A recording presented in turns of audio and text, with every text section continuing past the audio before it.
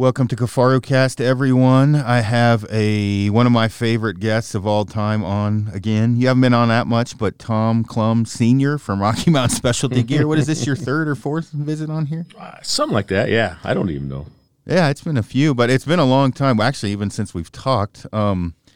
I probably haven't seen you a couple months. I know. I had to catch up on what you've been doing when I got here this morning. I did visually see you a couple times at the range. Waving passing, right? Yeah. I just said hello. But, usually at the end of a season, Tom and I will get together, shoot shit, kind of go over trials, tribulations, what's going on, improvements I can make or things I'm doing wrong. And I also sometimes will kind of make a log of all the questions people are answering me that I'm going to in turn probably ask him.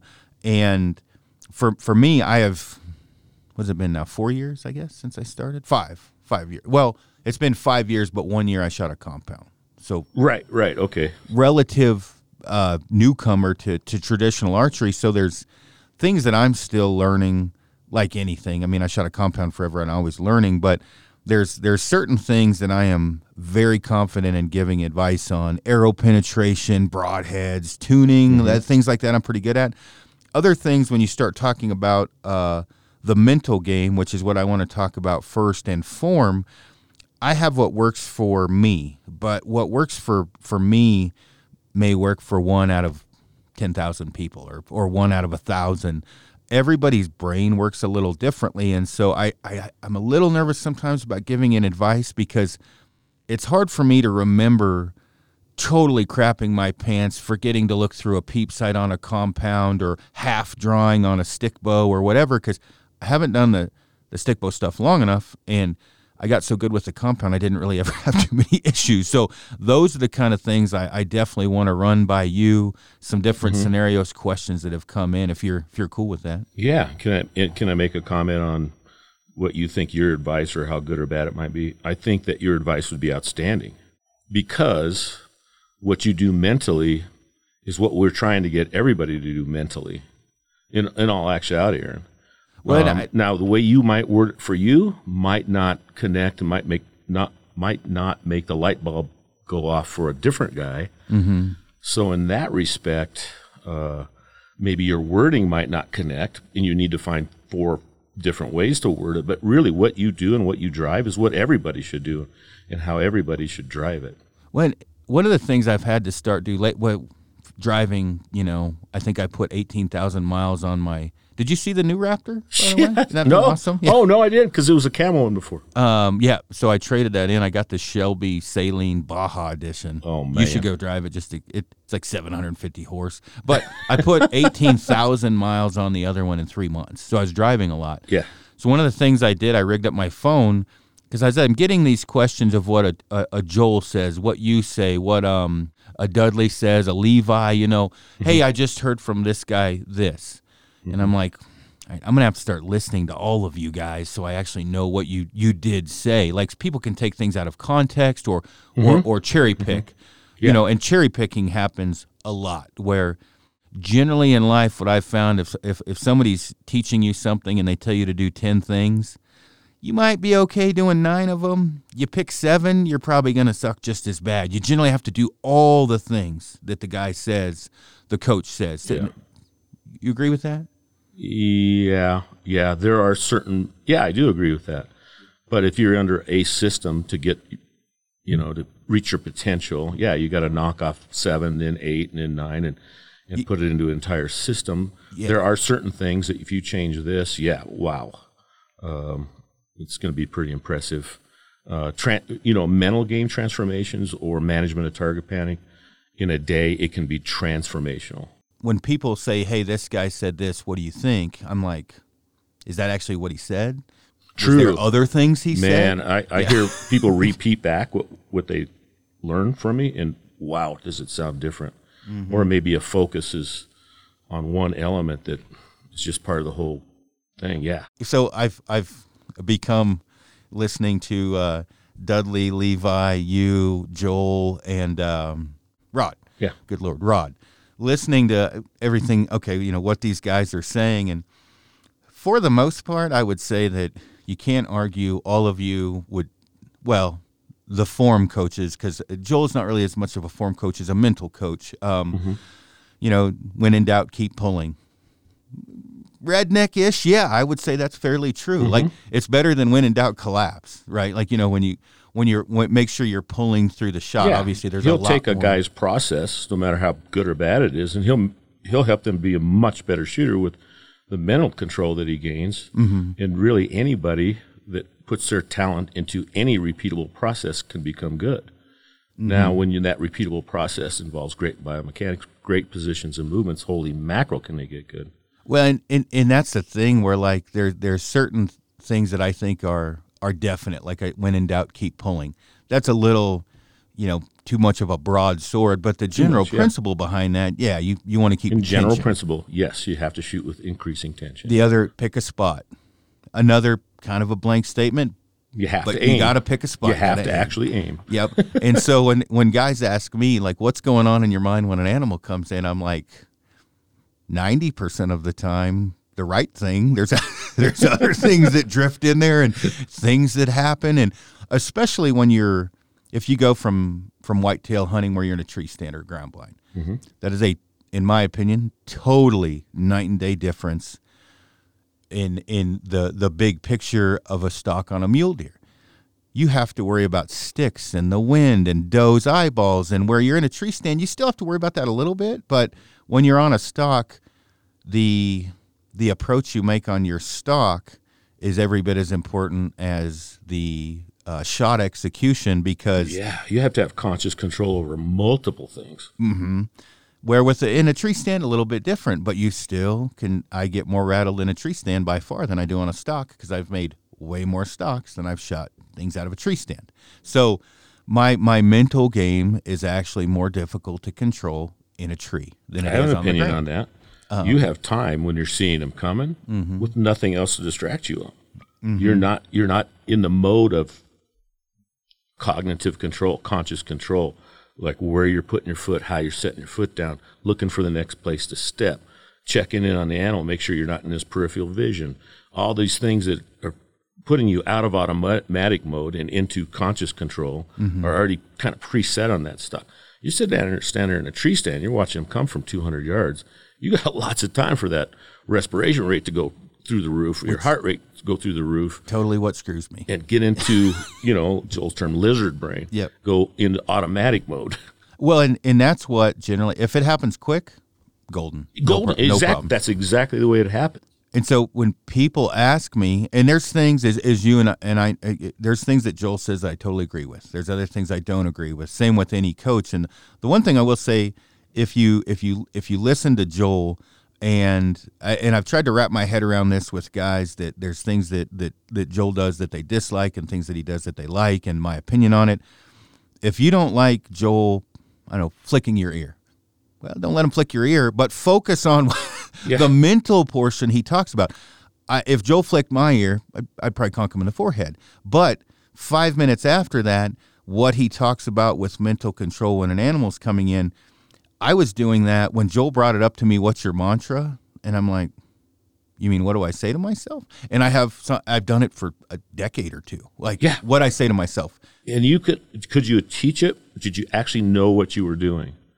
Could I fuck? Or at the time? No. At the time, you were doing all that stuff that Joel has to teach others to do to help them through putting control into the conscious mind. Yeah. But you were doing it automatically, and it was hard for you to teach because you're like a natural athlete. You were doing that unaware that is such a critical component of keeping your stuff together under pressure. Yeah, and some of these questions I get, and I'm not talking about just Joel here. This is anyone where I hate to compare it to a religion, but you'll hear a lot of people, including me back in the day. I don't go to church because I just don't trust religious people, or I'd make some excuse up, and then someone very smart would say, "Well, what's it have to do with them? Why are you bringing them into this is your relationship with the church or with God or whatever, and focus on that." Well, you don't focus on this other stuff. Focus on this. If I'm making any sense of this, where totally, if you're picking parts of when I say parts, meaning things that you say, things that Joel says or Dudley, if it doesn't specifically pertain to you or something you don't like, don't grab that portion of it. Right. Leave that out. So like when it doesn't diminish the quality of that material. No, and the thing that I tell people, if your brain doesn't work exactly like Tom Clum's or Joel's or Dudley's, but there's parts that do, suck up those parts that are important that do work. The same meaning, we've talked about it before, the way that my form is not orthodox. It's very unorthodox. I hunch over a little bit. There's certain things I do that you probably wouldn't. More so before than now. I think your form is... It is getting better. Unbelievably good now. Like, really textbook. I mean, you have to change this framework of what we teach into everybody's individual body. Mm-hmm. There were certain things because of how muscled up you were, you physically couldn't do, or lack of flexibility, that you've worked on. Mm-hmm. And then you got your eye over the arrow with a big hinge at the hips instead of the sternum stay. So you were less upright. Mm-hmm. You've incorporated, and I just mentioned it on the side, and then I see you next time more upright. Yeah. I mean, you listen and you try things and see if it works for you and your body and your balance. And that's the way that my brain, my DNA works, is you may never know that I was even listening to you. But I saw it show up. Yeah. and yes. I'll go home, I'll try it. If it works, it's implemented. If it doesn't work, I'll come back, I may ask you another question. Yeah. The mental game is not, in my opinion, much different than form. And when I say that, meaning there's going to be a specific form and style that, obviously with all the building blocks correctly, but somebody may shoot a glove, but somebody may shoot 3-under. Some may string walk with a compound, maybe a hinge or a trigger, longer bow, shorter bow. But in the end, if the general mechanics are there, you're good. And then there's other things that I'm going to test. With the mental thing, this is where, and I don't say I disagree with you or Joel or anyone else, but my views on the mental, everyone's mental, how their brain functions is different. Everyone's different on how they'll handle stress. Yes. Okay. Now, I'm looking for, that's probably, when you add it on how they handle stress, we found agreement again. Mm-hmm. But I have to, at the risk of being a little different from my good friend Aaron. Mm-hmm. No, that's why you're here. I have to say that pretty much our brains pretty much work the same. The things that cause failure are very common to every single one of us. I would agree with that. So I'll go to the one point of contention, maybe a little bit, linked bracing. Mm-hmm. The fact that our body, I definitely don't agree with linked bracing. Yeah. So let me make the case again, right? Yeah. Let me make the case again. Our body will respond to pressure, shock, or impact with contraction of muscles, or a flinch, or what we call a brace, or actually it turns into movement, right? Yeah. And we did the little 2-finger touch your hand, and you did make the example, if you were walking across a 2x4 on the ground, it'd be just walk across it, throw that thing 10 stories up, and you got to walk across that 2x4. Everything's different, right? So when we did the little 2-finger touch thing, you just like, do it again, I'll hold my hand still. Mm-hmm. The only way you'd hold your hand still is if you tighten up your shoulder. Gotcha. So let me dive in here. Here's where, what link bracing or not. Okay, so let's say, for me, you can't say that have you ever seen me from shooting 300 rounds with an 80-pound bow? Right. Have you ever seen me suffer from target anticipation or linked bracing? No, but you manage your shot to not suffer from. Which is my point, is the management portion. Correct. So whether it's linked bracing or just shitting your pants, the management portion is how I feel everyone's And that's different. where you find agreement with Joel. That's where you find agreement with, out of this subject, we find agreement. Yes. Because we agree that if you manage your shot in this manner, we're going to get past it, whether it exists for you or not. Right. And that's kind of the whole premise of this podcast, is not everyone's brains work the same. And so when a guy gives me, that's been listening to you and Joel, and he went on a stock, and he's like, I didn't suffer from anything with linked bracing. I just lost my shit. And I'm like, well, don't worry about linked bracing, and don't put too much of your... Okay, now I'm finding agreement with you again. And that's right. And I, a little more context to it. So, as we're diving into this and unrolling the big ball of snakes, I'm like, well, dude, don't think about if you're going to suffer from linked bracing. Right. You're going to suffer from shitting your pants. It won't have anything to do with linked bracing. You've got a 180-inch deer. You're going to suffer from going to automatic mode.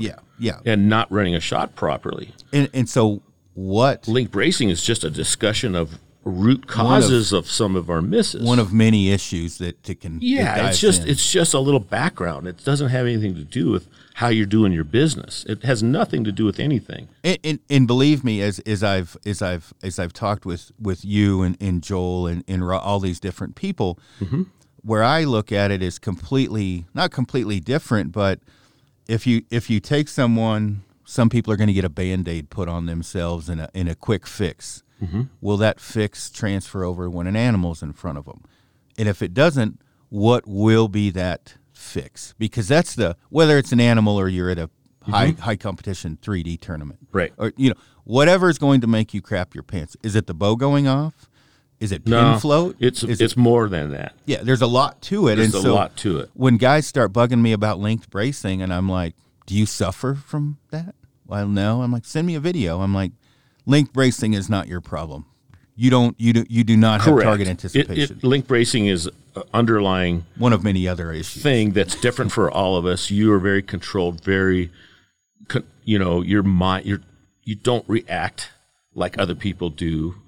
It doesn't have to be discussed to run a shot well. Right, and that's where we find absolute agreement. And some people can skip the link bracing worry, and other people can't. I will be in total agreement. Oh, you see the flinch in some. Well, and a good example is if somebody says they're not suffering from linked bracing, however you want to twist that ball around or what, it's something to do with either the bow going off or the release clicking or whatever. Whatever. But you've seen click to flinch. Yeah. What's that?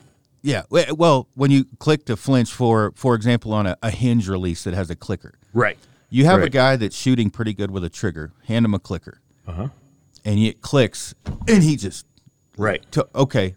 That's whether you call that linked bracing. Can I make my argument for that?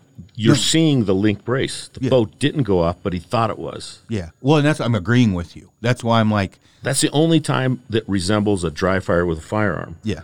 Because he's listening for it. And he's consciously reacting to it. The brain hears it, and that's the flinch that normally is timed with the arrow going off, so you never get to see it. And that's the flinch that causes the arrow to be pulled off where it was aimed. Yeah, yeah. And I'm agreeing with you on all that. Cool. Where I'm disagreeing, or I like to agree with Aaron. He's big and he's mean, and I'd really like to agree with Aaron. Where I not necessarily disagree, or I would say though is. Where I think people need to look at this is if you're not suffering from that, don't focus on it. No, that shouldn't be a focus on how you manage your shot. Totally in agreement. It doesn't even have to be a subject to discussion. Yeah. We like to, Joel likes to, here's some core reasons for what's going on. And I like to do that too. They're like, because you hear, the WTF, what is going on? Why did that shot... when I broke that shot, or when I made that shot go off, that pin was right on the X-ring, and it's sitting there 4 or 8 inches up to the right. I don't get it. So now we can discuss what's going on that times with the bow going off. And then, okay, now that you know that that's a reaction time with the bow going off, this is how we manage it. Well, I always refer to it when I'm troubleshooting. You got a leaky building. Where's it leaking from? You got to... Start stepping down, top to bottom. Linked bracing is one of the steps. Yeah, but that hole in the roof had nothing to do with the tire you got to put on it to fix the hole. Yeah. Exactly. And so when I'm walking through these, and one of the reasons I started listening to everybody more and more and more, one is just you're boarding in a truck for 12 hours drive, and the other one is as guys are approaching me with something you said or Joel or whoever. Is it applicable to that person? Because they got a hold of me because maybe I'm more, my number's out there more or whatever. They're going to ask me. Yeah, but you're extremely knowledgeable. You are a great source of information. That's not your main focus of what you do every day. So when I have to, as a job as a coach, I have to find 6 different ways to communicate the same thing based on what you just said. Our brains don't work the same. I think they work the same, but we don't hear things the same. We don't internalize it the same. We don't I actually would agree with that. It's the way I explained it is every human For brain that works guy, the and same. for many, the majority of others, the way you explain it they could put that into use. But for some people, you got to think of another way to put it to make that thing happen. And certain training works for some people better than others. Yes. I'm a guy, and Matt Chan, he's a CrossFit guy.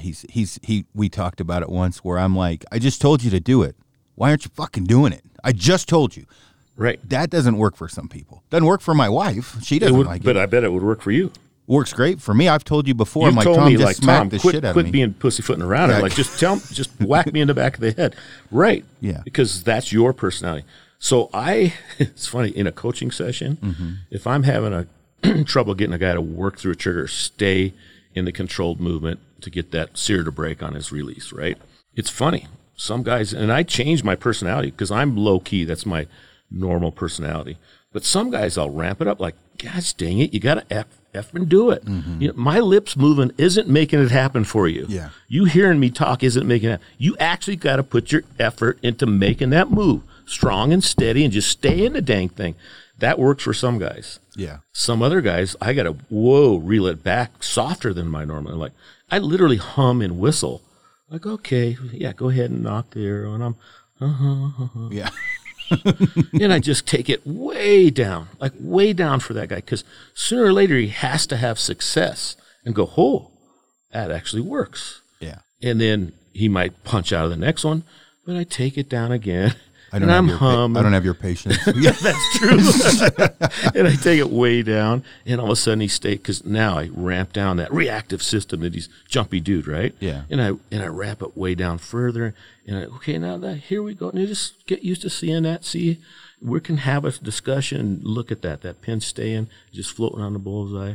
Now here we go. Okay, just start that pressure and just keep running, keep pressing, and boom, he makes another one. All of a sudden his confidence bubble grows. Yeah. And all of a sudden he's like, oh, I can do this. And he punches out. He has some success for a couple. And that confidence grows, and all of a sudden it gets easier and easier and easier. And sooner or later, that's a guy that I can give the raspberries to and start, okay, now we got to find a little pressure that makes you fail again. And now we got to find a way to just, lock your mind on this thing. Here's the tools we use to lock your mind on that task. And then, you make him fail, but then you ramp up the determination because he knows he can do it. Now, damn it, I can do this. And, Joel talks about determination as a factor. It's huge, right? Well, and let's touch on that with the determination. I had two guys I was coaching not long ago, same time, and I don't have the patience you have. It probably 20 minutes into it, I I said exactly this. I was like, do you want to suck the rest of your life? And they're like, what? And I'm like, if you don't listen to what I'm telling you, you're going to be mediocre. And it's not it's just standard coaching, right? But if you cannot execute your shot, if the certain steps you need to be making, if you can't do that, you're just going to be average the rest of your life. Are you okay with that? If you're okay with that, why are you here? Because you're not listening to me. Yeah. One of those guys went home, must have had an alcoholic's moment of clarity. Yeah. Came back and was like, I'm in it to win it. I'll do whatever it takes. The next guy was like, I'm A-okay with being shitty. Never came back. Yeah, it crushed him. Oh, it was horrible. I'm sure as a coach, I would be fired, right? A good coach recognizes the guy that needs the boot in the ass, and he recognizes the guy that needs a pat on the shoulder. Yeah. Well, and I wasn't there I'm bad about. You lost patience with this guy. You're not putting the effort in, damn it. Yeah, and that's where I'm like, look, if I'm here to help you for free, you need to listen. Yeah, and what you said is true. That is true. Yeah, well, and for the guy that came back, I said, hey, this is what I would do. Take your sight off, shoot for a half hour a day, blind bail for the next week. Once you feel, and send me videos. Once you feel like you're, don't send me videos of you doing the wrong thing. Once you feel confident and you're like, yep, I want Aaron to look at this, send it to me. Then we're going to bridge that back. We're going to put your sight back on. Then we're going to shoot closer because of pin float. His big issue is pin float. He didn't really have the target anticipation. He was a control freak. He had issues with pin float, and he just couldn't. Right, and that'll be one of the main points we want to leave with people. We're going to have a discussion pretty sooner or later. We've got to give some specific advice that's the same for everybody. Yeah. Well, and you and I are going to be in complete agreement. They get stuck on the aim. Yeah. Yeah. And they don't make a transition into the activation movement. So we'll talk compounds. Yeah. So it's a real specific movement that they have to do slow and steady and trap their concentration on that until the bow goes off. Yeah. And what I had tried to explain to that guy was, even though my group at that day at 80 was a softball, my pin is floating probably more like a paper plate. Yeah. Yeah. And I'm like, I'm not holding into the size of my group, but I have been able to, over time, all great shooters have. And not saying I'm a world-class shooter, but I mean, once you get good, you're able to just blow off the pin float. When I say blow off, you know it's there, and you're okay with it. You've accepted it, totally fine, but you're looking through your pin, burning a hole into the target, however you want to look at it. There's different, and I'm just looking where I want to hit. Pin float's fine, release goes off, everything being equal, I'm generally in the middle. And he could not get around the fact that he was figure eight, wham, punch it. Right. I'm like, dude, you got to knock that off. Like, that's truly, and my wife's a good example. She'll execute 15 perfect shots in a row before we go hunting. She shot a mule deer at 36 yards, was by the foot. Are my pins off? I'm like, and you can imagine how I am. I'm like, no, your fucking brain is off. Get your shit together. And I'm like, keep looking where you want to hit. And that's something I tell her all the time. I'm like, pick your spot, and you better be looking at it after the bow goes off. Keep looking at it. Well, what she does, she shoots, and she's like, to see where it hits, flings her bow arm way low left. That's where she hits. And I'm like, you've got to keep concentrating on where you want to hit. Obviously, this is in the moment of truth, not a lot of coaching going on. I'm just trying to get her to hit the deer. Yeah. So can I put it in my coaching terms? Yeah. The same exact thing, right? We have to talk about the maintenance of the aim. We have to make a good aim. We have to put the pin on the target. And then you're telling the same thing. Well, you have to look to the pin and at the spot you want to hit. The thing is that you can, by trying to control the pin and make it better than that float you see, will only make it worse. Yeah. You Occasionally, have to turn you'll have a puncher's chance where you might have that one day. Absolutely. Absolutely. But you have to make a transition. You have to turn the aim over to subconscious maintenance of the aim so that you can transition your conscious mind into trapping it on the movement that makes the bow go off. So you got two control systems, a subconscious and a conscious control system. What people don't understand is that subconscious reactions are faster than conscious reactions. Pin moves out, you consciously push it back in. Trust me, that is way slower because the brain learns its job. It's way slower than looking at the spot. The pin floats off, the subconscious puts it right the hell back the middle immediately. It passes the pin. It passes the bullseye. It immediately moves it back across the bullseye. Every time it passes the bullseye, it immediately moves the subconscious reactions. No control, no conscious control of that activity. That happens better through subconscious control than conscious control. Conscious control is only one thing at a time. You can only direct one thing consciously at a time. And whatever you're directing excludes the direction of anything else. So when you can leave the maintenance of the aim to the subconscious, that means you can transition conscious control into the movement that makes the bow go off, into increasing string tension, into the rotation that makes a hinge go, into the back tension movement, and you trap it there. Now that you've trapped your mind on the movement that makes the bow go off, that excludes control of the aim because conscious control is only one. So it's really cool. When you put your mind on the task and trap your mind on the task that you should be in that part of your shot, you can't think of anything else. If you are solely focused on that trigger press, you can't think, holy shit, I hope I get this thing. He's freaking huge. You can't think, oh, got to get that pin stuck in there. You can't think the bad things if you're thinking the good things. So this is a good time to lead off into the whole reason I wanted you to come in for this portion. Yeah. Okay. Excluding targets and the animal coming in. Right. Okay. So what you just said is exactly what happens when an animal comes in. There's adrenaline and all kinds of other crap happening, but usually from guys that I've talked to, including my own failures, when you get Not, and I don't mean when you go on a stalk and you step on a stick and the deer starts moving. I mean, that'll throw you off. But the moment of truth, when the animal, whether it's a tree stand or a spot or a call in, what is going on in your brain at that? And this is where Joel was really good about talking about this. What is going on in your brain at that time to make you succeed or fail or get lucky? Sometimes you do just get lucky, right? I mean, when I say lucky, meaning you forgot to look through the peep sight, but you still hit the animal and call it a victory. Something's dead, but it was a loss. You may have won the battle, but you lost the war. But you punched out and you lucked out. Yeah, you lucked out, and you say shooting with hope. There's all kinds. Absolutely. So when it worked that time. Yeah, exactly. Well, and the thing is the next time it's might probably not going to work. Yeah. So when you take like the collective, and I more and more lately, just because of the amount of questions I've asked, you guys talk about don't go on what sometimes I go automatic when an animal's in front of me. I think sometimes that's taken out of context because I would say I go automatic. I would bet, though, tell me if I'm wrong, that you're not automatic on your string tension. Well, and this is what I'm getting at is it's a matter of taken out of context when I say I go automatic. I don't go automatic meaning my brain goes on automatic. I go on automatic with a tried and true. Bingo. Yeah. So when I go on, meaning I am not thrown off of anything at that specific time from what I would do with a 3D target. You know exactly what you're going to do. Yeah. That's why you shoot with confidence.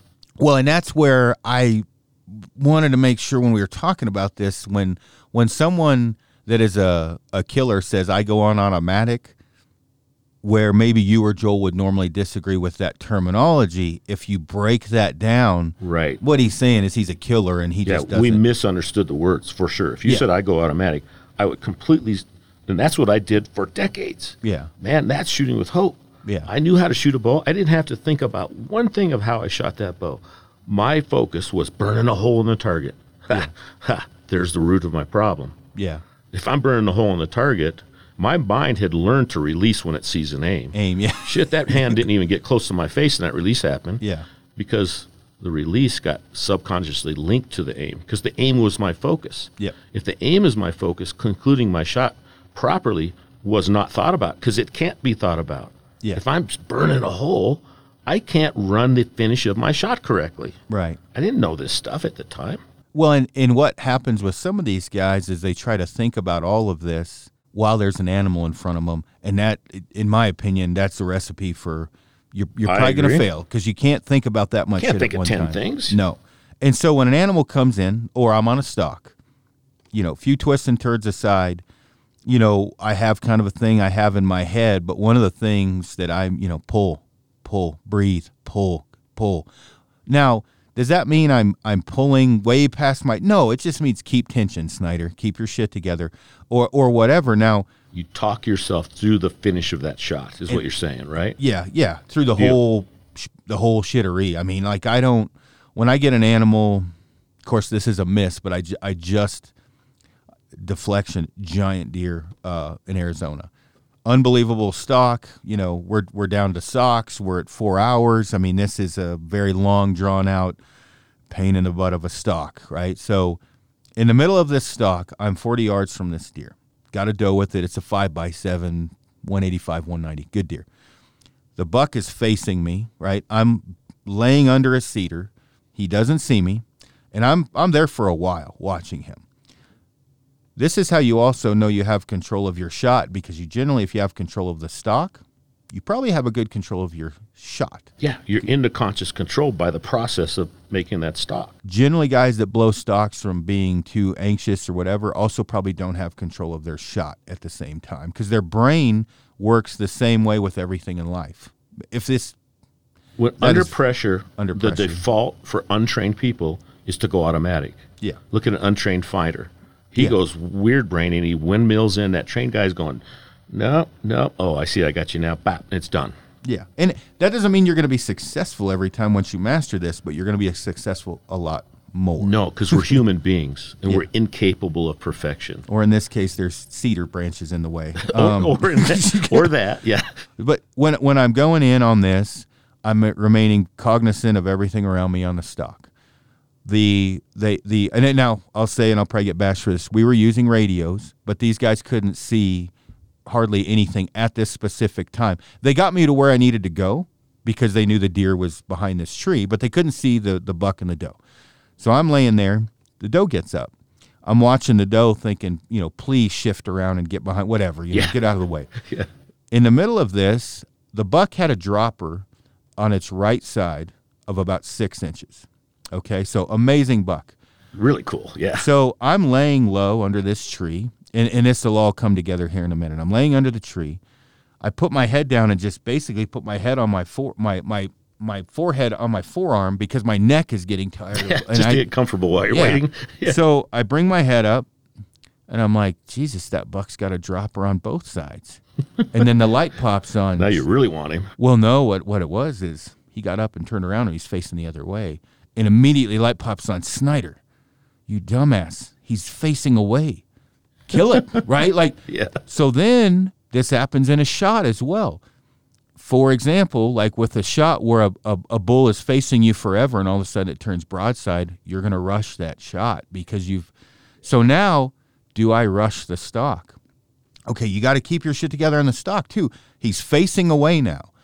Most guys, if you're not under control, are probably going to make a mistake because you've been waiting so long. Now they're like, go, go, go, go. Yeah. Well, now I'm like, okay, what's the doe doing? She's eating juniper berries. Snyder's, her head's buried in that thing. Creep up there and kill this buck. I pop up and I'm like, okay. Because you also have to make the shot, right? That's the problem with spot and stock. You can get as close as you want. If you suck, you're going to miss it, right? And if you're great at shooting and you suck at stalking. So now I'm like, 4 million, you know how it is on a stock. Branches, cactus, right? Wind, what's going on? Is he looking? Where's his head? So doe's head's buried up in a tree. I've got a solid 15 seconds, I figure, to close the distance between 42 to in that 30 range where I'm going to feel comfortable before she pulls her head out of those juniper berries and I'm screwed. Slowly take steps. I get to what I figure is 36 yards, 35, which is my wheelhouse. Still in your wheelhouse, yeah. Maybe right in your wheelhouse. Now you still have to stay cognizant of everything going on, and there is a cedar branch dropping right in front of his vitals. Well, the guys watching me, they're like, how the hell is he even that close to this? They don't know he's facing away. Yeah. So they're like, what is he, invisible? And they don't know. And so they see me take one big step to the left. And they're like, because it is a violent but controlled movement because I'm like, I got to get to the left and I got to get to the left fast to shoot this thing. Mm-hmm. Anyway, I take a shot, doesn't matter, hits the branch and the arrow basically bounces off the deer.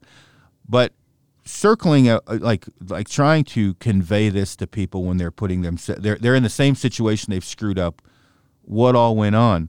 So when I went to shoot the deer, I went from a total controlled and cognizant stalk to shifting all of that to the shot. Mm-hmm. Luckily, you can't stalk and shoot. You got to stop. And so now I'm okay. And immediately I pick a spot on the body. He's bedded facing away, and I'm like pull, and I can tell now I don't need a clicker where I can tell I'm at the right draw length. Mm-hmm. And pick a spot, Snyder, pick a spot, breathe, do not collapse, fire. And I thought I just killed a 185, 90-inch deer when the arrow took off because it was perfect. And it would have been. Yeah, so rewind to, I was thinking of this 7-8 years ago, another stock, this is with the compound, exact same basically situation, except I didn't have as much control, and I had a compound, so I'm like, I'll just shoot it at 80. But what happens is, okay, so I go to full draw. This is 7, 8, 9, 10 years ago. I go to full draw. Okay, on that draw cycle, everything's going perfect, but all of a sudden the deer starts twitching his head. Generally, that is a bad sign he's going to blow. Mm-hmm. You still have enough time, a lot of times, to execute a good shot. Your brain is probably not going to allow you to unless you have control of it, because you now have went from a happy, comfortable, good situation to Jesus, Hotel Christ, get this arrow off. Better get it shot. And then you peek, you punch, you do all these you can because you're taken out of your happy home, your comfort zone. How do you control that? How does each person control that? And these are the things, everybody's a little bit different. The brain works the same, but how you control that is different. And for me, once you shoot enough stuff, it just magically generally happens. Like you get better and better at your art, meaning, okay, I've been here before. Don't screw this up, Snyder. You're good. You know what to do. Where somebody, their first stock, oh my God, I'm within 40 yards. Jesus, shoot now. Probably not going to be a lot of shot execution done correctly. Pretty sure it's not. Probably going to forget to look through the peep sight. Certainly not going to center the peep through the housing with a stick bow. Probably going to collapse. Definitely a lot of things are going to go on. So having said this giant story I just said, what would your advice be for these guys that are going, what did you call it, lizard or monkey brain? Yeah, Joel likes to say lizard brain. Lizard brain. Going automatic. For me, and I'm not a coach, I'm like, look, guys, killers kill. If you're a killer, you're going to figure out one way or another, but here's a few things to think about. And I won't say mine. You go ahead. I mean, what are things guys to do can combat that? Probably talking to somebody that's maybe never experienced that situation, or maybe experienced it once, a lot of times. Because sometimes we learn this through bad experience. Like, I can't do it this way because I'm going to screw it up. But I put an underlying ethic underneath it. If you know how early in your hunting career you got that deer walking by, maybe you stopped him, you gave him a little something, and we think we got to get that shot, or maybe just the deer is standing or the elk is standing there. That was after the miss, the photo through the spotter. Sitting there crying like a little girl. All right, go ahead, sorry. But you can remember this feeling, like you got to get that shot done, because he might start walking again, right? Yeah. And so, first of all, you got to get him to know that rushing that shot is going to cause failure, unless you just slop into it and luck out. Number two, when they stop, they never stop for 3 seconds. Yeah. They stop. They're using their nose. They're using their ears. They're popping their head around a little bit. They're checking out their environment. Probably 10 to 15 seconds, and then they step again. How much time do we need to run that shot correctly? You actually, you don't need that much if you're doing it correctly. Right. Yeah. 3, 4 seconds, 6 seconds? I'd say you can do it fairly correctly in 4. Absolutely. You can run a dynamite shot in 4. Rarely ever longer than 4, right?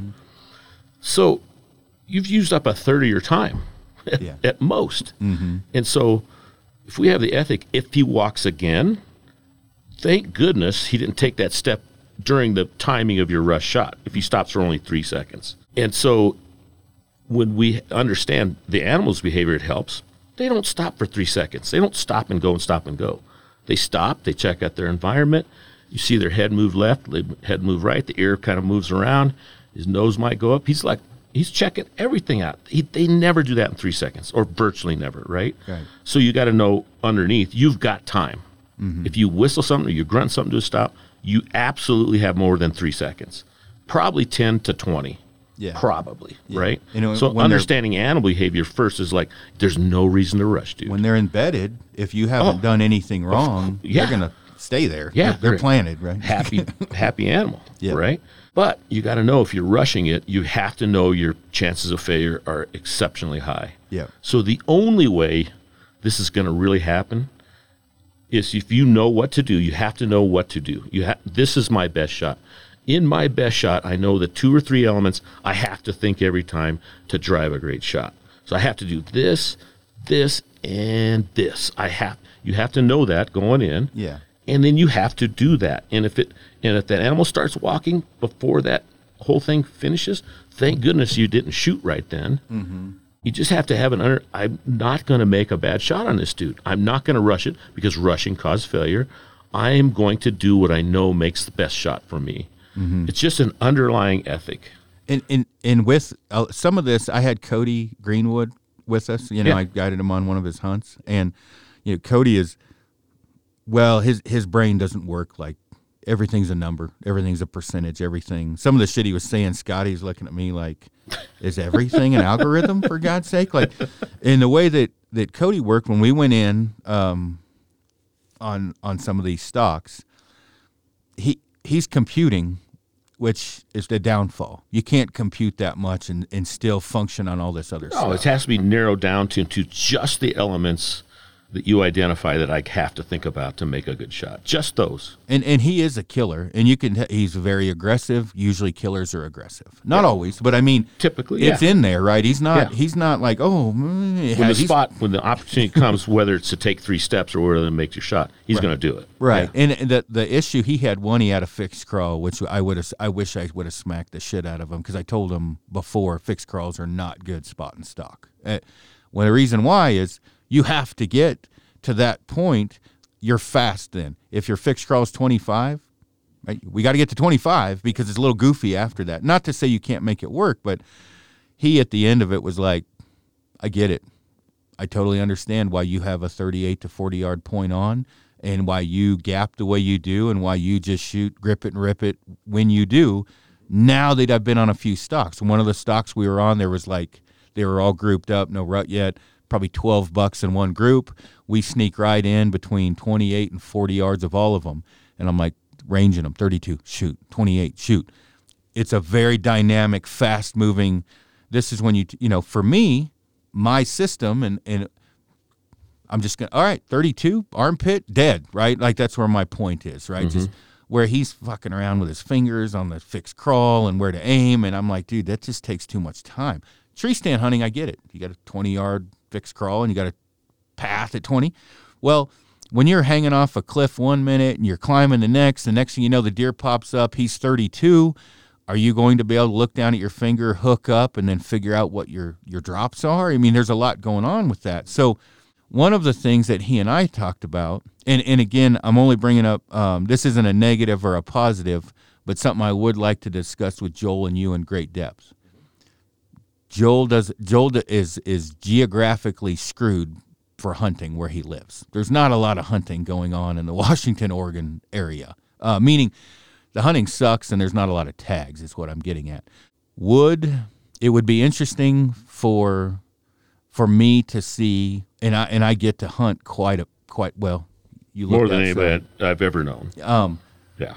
Every situation I find, like you said, the human brain works the same, right? I the agree. basics are the same. Yeah.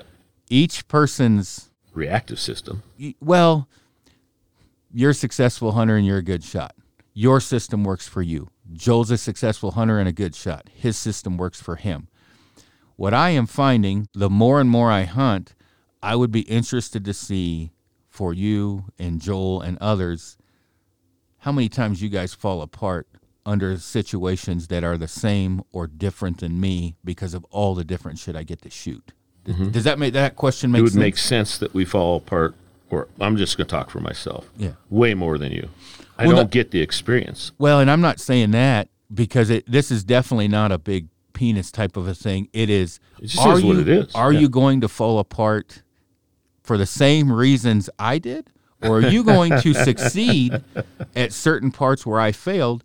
And will I fail where you succeed because of how the human brain works with different situations? Meaning, you got a bull coming in, facing you, screaming his head off.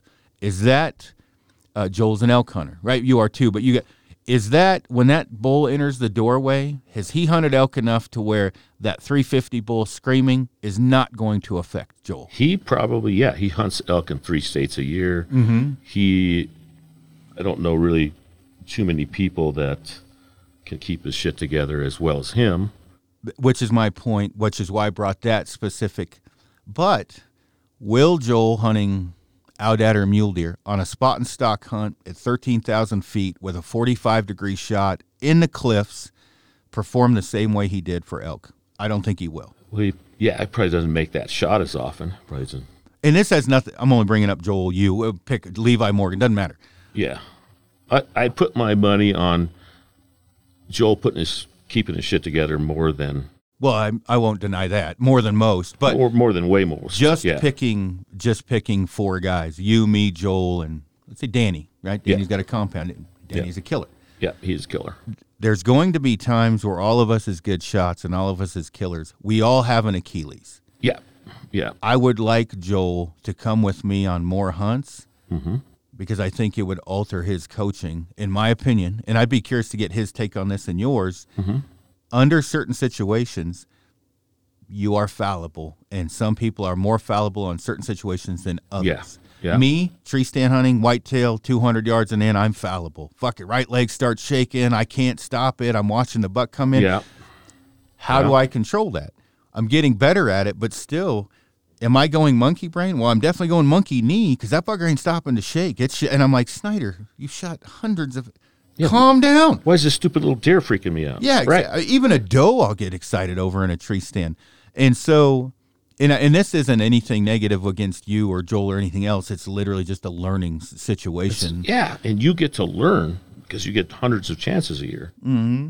Well, and the other thing, too, is part of it is I'm fallible, and I look at it well, you know how my brain works. Rewind, step back. Snyder, get your shit together and let's figure this out. How do you combat what just happened? You got to be honest with yourself. So as a coach, I actually do give tools on grabbing your control back or grabbing your conscious mind back. Mm-hmm. And a lot of it started with what I learned from Joel. Yeah. He'd talk about combat breeding. I talk about box breeding, same thing. Mm-hmm. So, and I have found this is a highly successful tool for me, is like, a tree stand on a baited bear. You see those things coming. And sometimes you got to wait for the right angle, right? Yeah. It's a time. Time has a chance to ramp up your heart rate, ramp up your respiration rate. Yeah. I got freaked out of a little doe because I saw her 200 yards away walking down the tree line right to me. Mm-hmm. By the time she got there, I couldn't believe how my freaking heart was thudding in my throat, man. Yeah. And I was like, oh, you got to be shitting me. I've killed dozens of animals, and I'm freaking out over this doe. You know, I've got maybe my total is probably 1 year total for you, but it's a lot. But I'm freaking out over this doe. What is going on? Well, I had plenty of time for your natural reactive system to ramp up, and I didn't have the tools at that time to grab my shit together, and I jinked that shot at a stupid doe. What's crazy, though, is as much as I get to hunt, the tool bag's still getting tools thrown at it. I'm learning every time. I'm like I have to, and this works for me, and I think it works for most. I have to do the box breathing. Yeah. I have to breathe in 4, hold 4, breathe out 4, hold 4. And 2 cycles, I'm good to go. Yeah. It's just amazing. Like, oh, I got my shit together. Like, hold it 4, 1, 2, 3, 4, blow it out 4. Yeah. Hold it. It's amazing what control and what that does for me. That was a tool I learned from Joel originally. Mm-hmm. And damned if it doesn't work. Yeah. No, it's proven. But I got somewhere to go. Yeah. Just remembering to do it. The thing is, puts me in more of a conscious state of control. This is my point, though. Are you going to be able to execute that at 13,600 feet after a giant climb on a mountain goat that has just popped out of his bed as potentially? Are you going to have time to execute that? Well, I don't have time to do the box breathing, though. So, this is only because, and this is my mind, I think I've been in a ground blind and driving too much is the problem, but thinking about all of this all the time. Yeah, I geek out about it, too. You get millions of questions coming in. You've got your own shit that you deal with personally, right? You got your own mind and your own battles. When I say that, meaning we all are fallible in certain situations where the thing where, Cody brought this up when we were talking, he's like, this is different than anything I've ever done. Mm-hmm. It's changing and altering and you know how Cody is. He's very analytical. Very. Changing my entire opinion on everything of some of these stocks. And I'm like, yeah, man, it made me, my brain works, made me think, like, would your coaching change? Would Joel's coaching change? And I get to hunt more than anyone, and I'm very blessed with that. My point is when I hear people say something like, well, I'd kill as much as you, as Aaron, if I got to hunt as much as he would. Maybe, maybe not. The point is, though, is I do get to hunt that much, and I'm learning every time I do it. And so Joel shot, he made a post, I think, and he talked about I made one controlled shot on whatever it was he shot. I think it was a blacktail or something. Uh-huh. I have no doubt Joel made a very controlled shot on that blacktail. Knowing that I am fallible on different situations, all the stuff I get to hunt, I would be interested to see if it would make him a better or more well-rounded, or if everything stayed exactly the same. And it may stay the same. If you, and this is just, and I'm only talking about Joel because he's the brain doctor. if he got to hunt 100 animals a year in different situations, would anything change in his coaching? Would anything change in your coaching to where you're like, Yeah. How couldn't it? How couldn't you learn something from 100 different situations in a year that you could bring to others? Well, I mean, that's why people ask you. I mean, you've got more experience in these situations. How wouldn't it modify? The base teaching absolutely is going to stay exactly the same. The base is always the base same. is good. But yeah, exactly. So, and the one thing that's made me think about all of this is you have, let's pick Jake Downs. Jake really doesn't follow a whole lot of what anyone says. No. Jake just kills. Yeah. He's Jake got a misses. system that works Yeah. in his mental game. That works. When that fails, I might want to talk to him. Yeah. Well, and sometimes he'll say it does fail, and when it fails, but he's a killer, and I every now and then I want to conk him in the head, but I'm picking Jake. Yeah. Even with compound guys, Jake's a killer. Yeah. And if it ain't broke, I ain't fixing it. I ain't changing a damn thing. Yeah, I mean, and the thing with Jake, he breaks the mold. He breaks everything you guys talk about. When I say that, meaning he's the unicorn. Yeah, he's because he's he's the odd guy. He's doing probably a lot of the same things. Yeah, but he may not even know what he's doing. I was just gonna say he may be a good enough killer where in his subconscious and conscious is performing like it should. Right. He just doesn't identify it, verbalize it. He rednecks it. It works. I'm not gonna. Yeah. We don't need to talk about this. Should I just kill? Yeah. Joel and I talk about those guys that really run a good shot. They couldn't tell another guy how to run that shot. Yeah. Probably the components that make mental control happen are right in Jake's shot. Yeah. Oh yeah. Well, and Jake doesn't. I haven't seen him collapse a lot. He performs a good shot, keeps good tension, and one of the big reason I'm bringing this up, talking about you and Joel and other guys in lots of different situations, is guys are asking me these questions, and they're trying to parallel what happened to them on something you or Joel or somebody else talked about, and I'm like, hey, the base is the same. We're not going to argue that, but you're comparing apples and oranges right now, right? There's put in a situation that you tried to do something that was possibly, base being the same. Mm-hmm. You tried to implement something at that space, place, and time that made no sense whatsoever. That's something you probably shouldn't have done. The throat trigger. I think that's not the smartest thing in the world to do, to try to make your throat tickle and make a shot in the middle of a stock with 20-mile-an-hour winds and 13 does and 26 sets of eyes laying around trying to perform a throat trigger. Maybe that'll work, right? Maybe, and that's something Joel's been talking about a lot. Different triggers. And I'm like, dude, do you even need a trigger to shoot correctly? Or are you clicking in a trigger because of something you or me or the push or Joel said? No, I didn't really need a trigger, I guess, before. And I'm like, then why are you trying to make your throat tickle on a shot in the middle of a stock, dummy? Just shoot it. Well, his brain started getting in there was a lot of things going on in his mind. He was probably overcomplicating things, and then in the same thing, whether it's a throat trigger or a clicker or whatever. And he's like, well, don't you use a clicker? And I'm like, not really when I'm hunting. And now I just have your palm clicker. I pulled the string clicker off. And I said, and I don't even, hunting, that's more of a training tool for me. Hunting, I don't pay attention to that the palm clicker or anything else as much. I just don't need to because I've trained so much with it ahead of time. Not to say... because the trigger, how you shoot a shot with or without that trigger should be the same. Yeah. It's the same. If you know how to run a shot without it, you can run it. And running it will teach you how to make a shot without it. I just have to go back to it and practice with it. Yeah, because it helps you with that separation from aim and tension to follow through. Yeah. Right? Joel wouldn't, now, he would not try to change a guy. I don't try to change a guy with good mental control that makes that transition from aim into tension to follow through. I don't try to change that. The guy's got great mental control. I'm not telling him to put a trigger system with any shot. Right.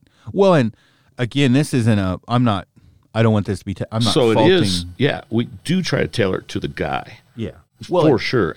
And I don't want this to come off as I'm faulting you or Joel or anyone and I else. didn't take it that way. It's when people hear you or Joel or whoever talk, whatever, me.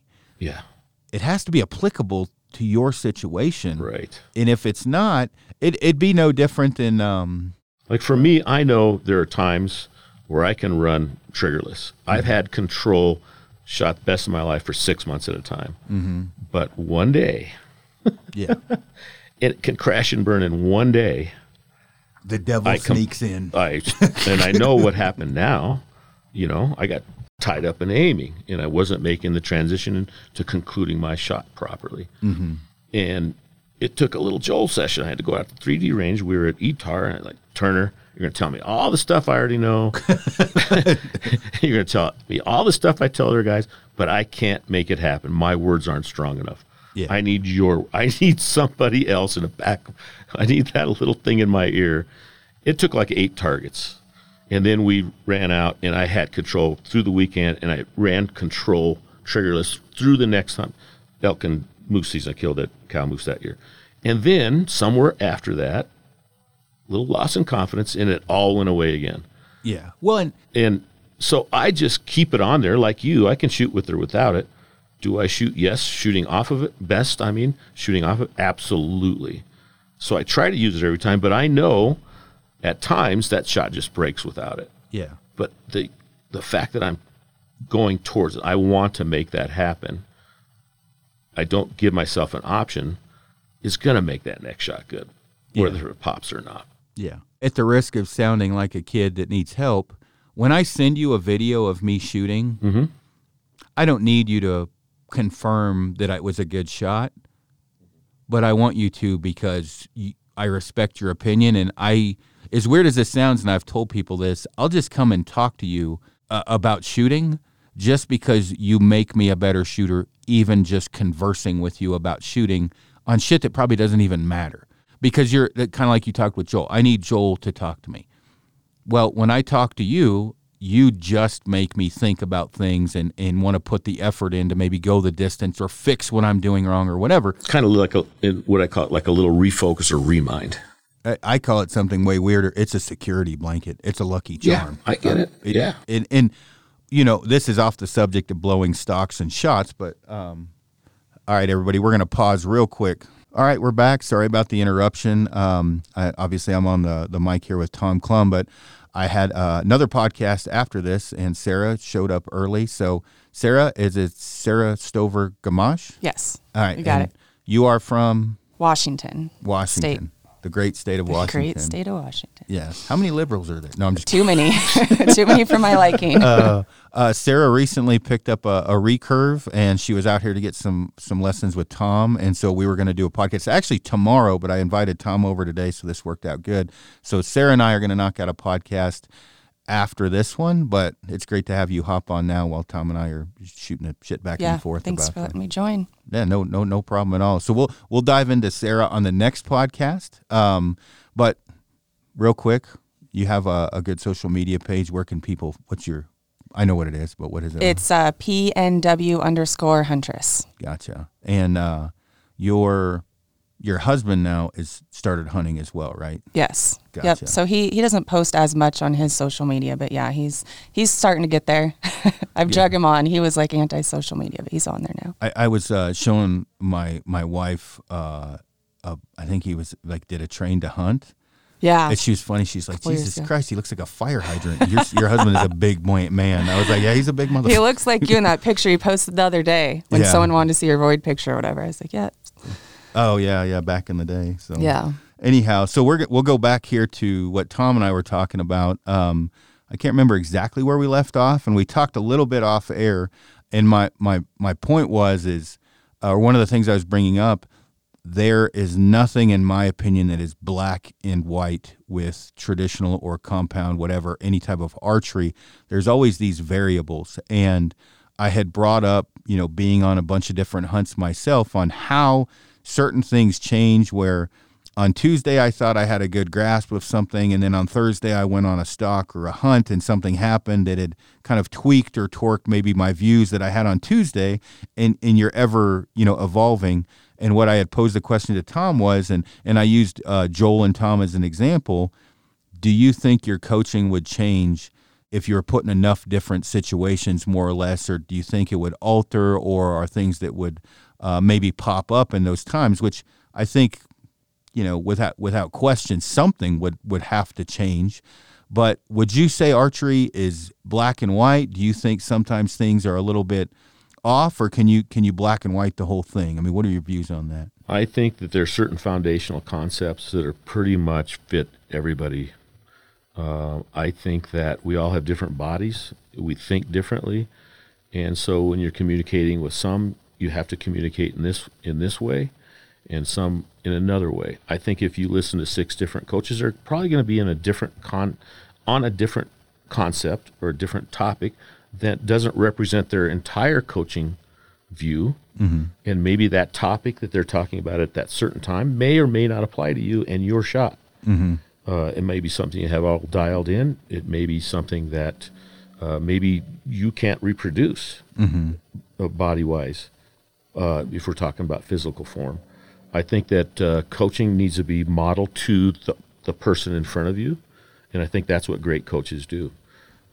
I can't word things the same for everybody. I've had to find 6 different ways to communicate the same point. Which is definitely why I'm not a coach, because I do not have your patience.